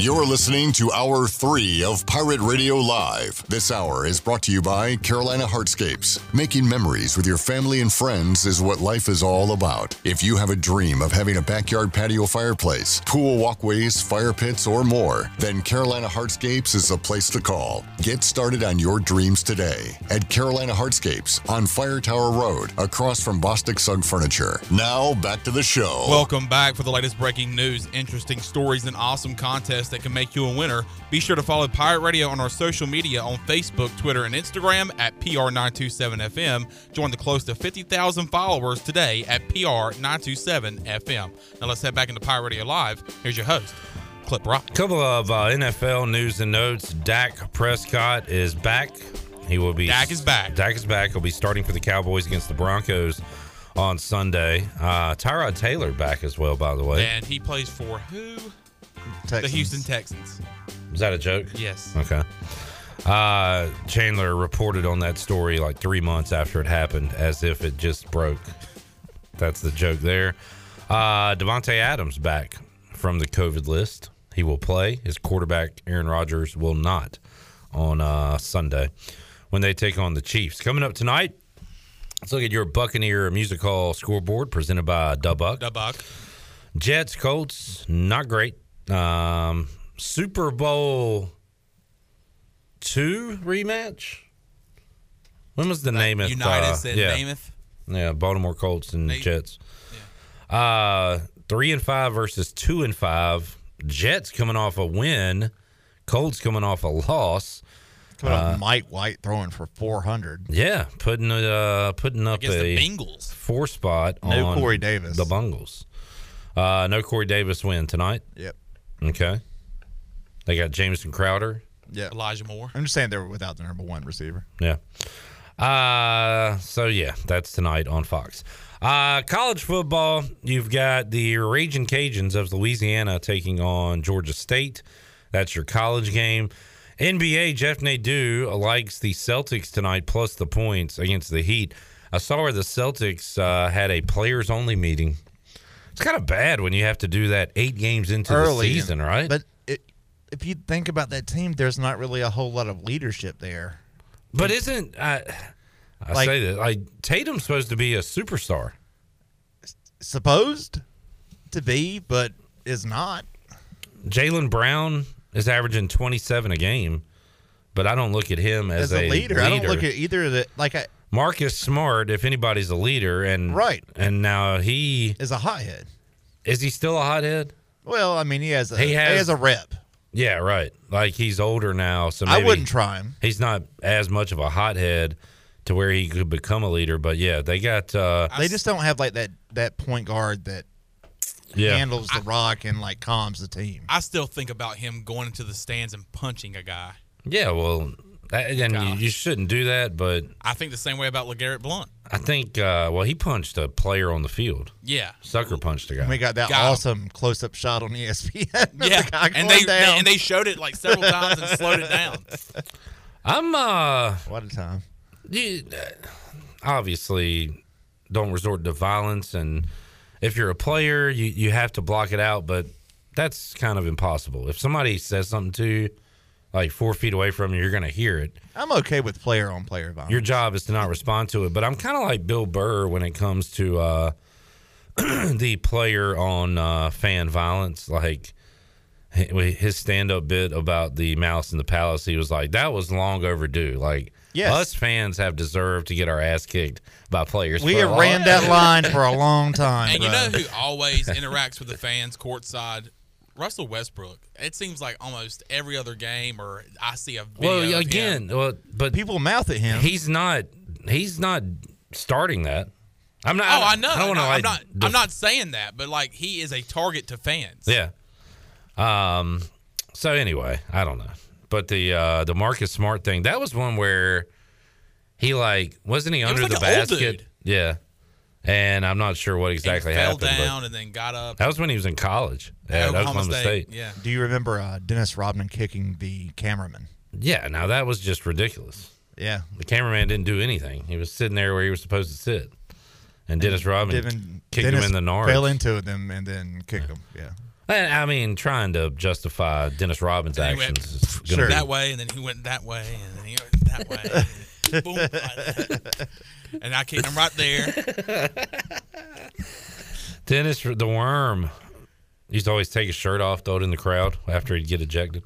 Would go out into the parking lot, drink a beer in front of the cops, and get on his hog and ride out, as seen in the Last Dance. One of the more unbelievable footages in that whole thing. Has to take a break from time to time. And then show up on WCW Nitro.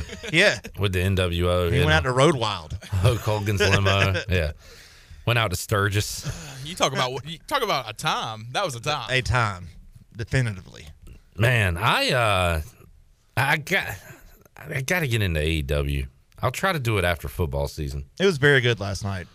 I obviously I can't watch it Wednesdays on Wednesday nights. Are tough Right. But I could probably go back and watch it somewhere or Well, record I kind it of like or the whatever. idea of if you take and record Wednesday and then you've got Friday and you kind of put them together, and then you've got like a good 2.5 hours of AEW. Man, I just the Monday night it's tough wars and stuff like that. I was still a giant sports fan, but I was also just every Monday. I remember a particular summer, like when I was working with my dad putting in tobacco. 97. And that was like the summer of 97. 97. That was like every Monday I would just be so jacked up like all day. It was unreal. That like I could not wait to be done working, go home. That was the summer of the Sting Hogan angle. Yeah. On Nitro. It was like must see TV. Yep. It was so great. It was must see TV to the point that it didn't really factor in Monday Night Football. Like it. Well, not during the summer. Well, I'm saying like when Monday Night Football came back, like its ratings didn't go down. Yeah. It was hot without football. A ratings monster. Celtics Heat is on NBA TV. So they moved the Thursday night off. I saw a tweet about this. They moved the They're not going head to head with the NFL. Right. So they moved the big TBS production with Shaq and Kenny. Oh, so those guys are on NBA TV? No, well, they're on Tuesday nights. Oh, gotcha. 10-4. Until the season's over with. Till like December, January, right, whatever. Until Thursday football's over with. And then they'll go back to their big Thursday night show as typical. Yeah. Love the Inside the NBA crew there. Tonight in the NHL, the Canes aren't playing, but last night they won their 9th game to start the season, 9-0. I would love to see what is the best start to an NHL season. I'm going to see if I can find that on the... It's got to be dumb. It's got to be like NBA where it's like 20-some-odd wins in a row. The best start by a team in NHL history is by the Ottawa Senators, 26 points in the first 14 games. They started with a 13-1 record. So the Canes honestly don't have that much further to go to get that. With 18 points in 9 games so far. Undefeated record for them. Anything else going on tonight in the world of sports? I believe that is all. So let's take our final break. We'll come back and wrap up a Thursday edition of Pirate Radio Live. We're back with you after this.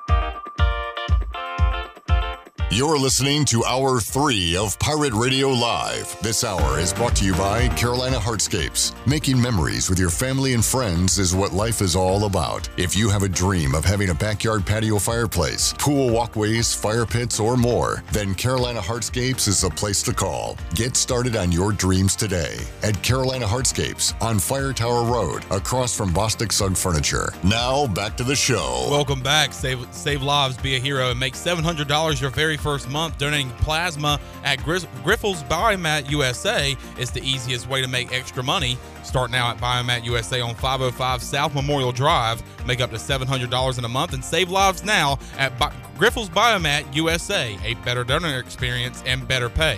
Now let's head back into Pirate Radio Live. Here's your host, Clip Rock.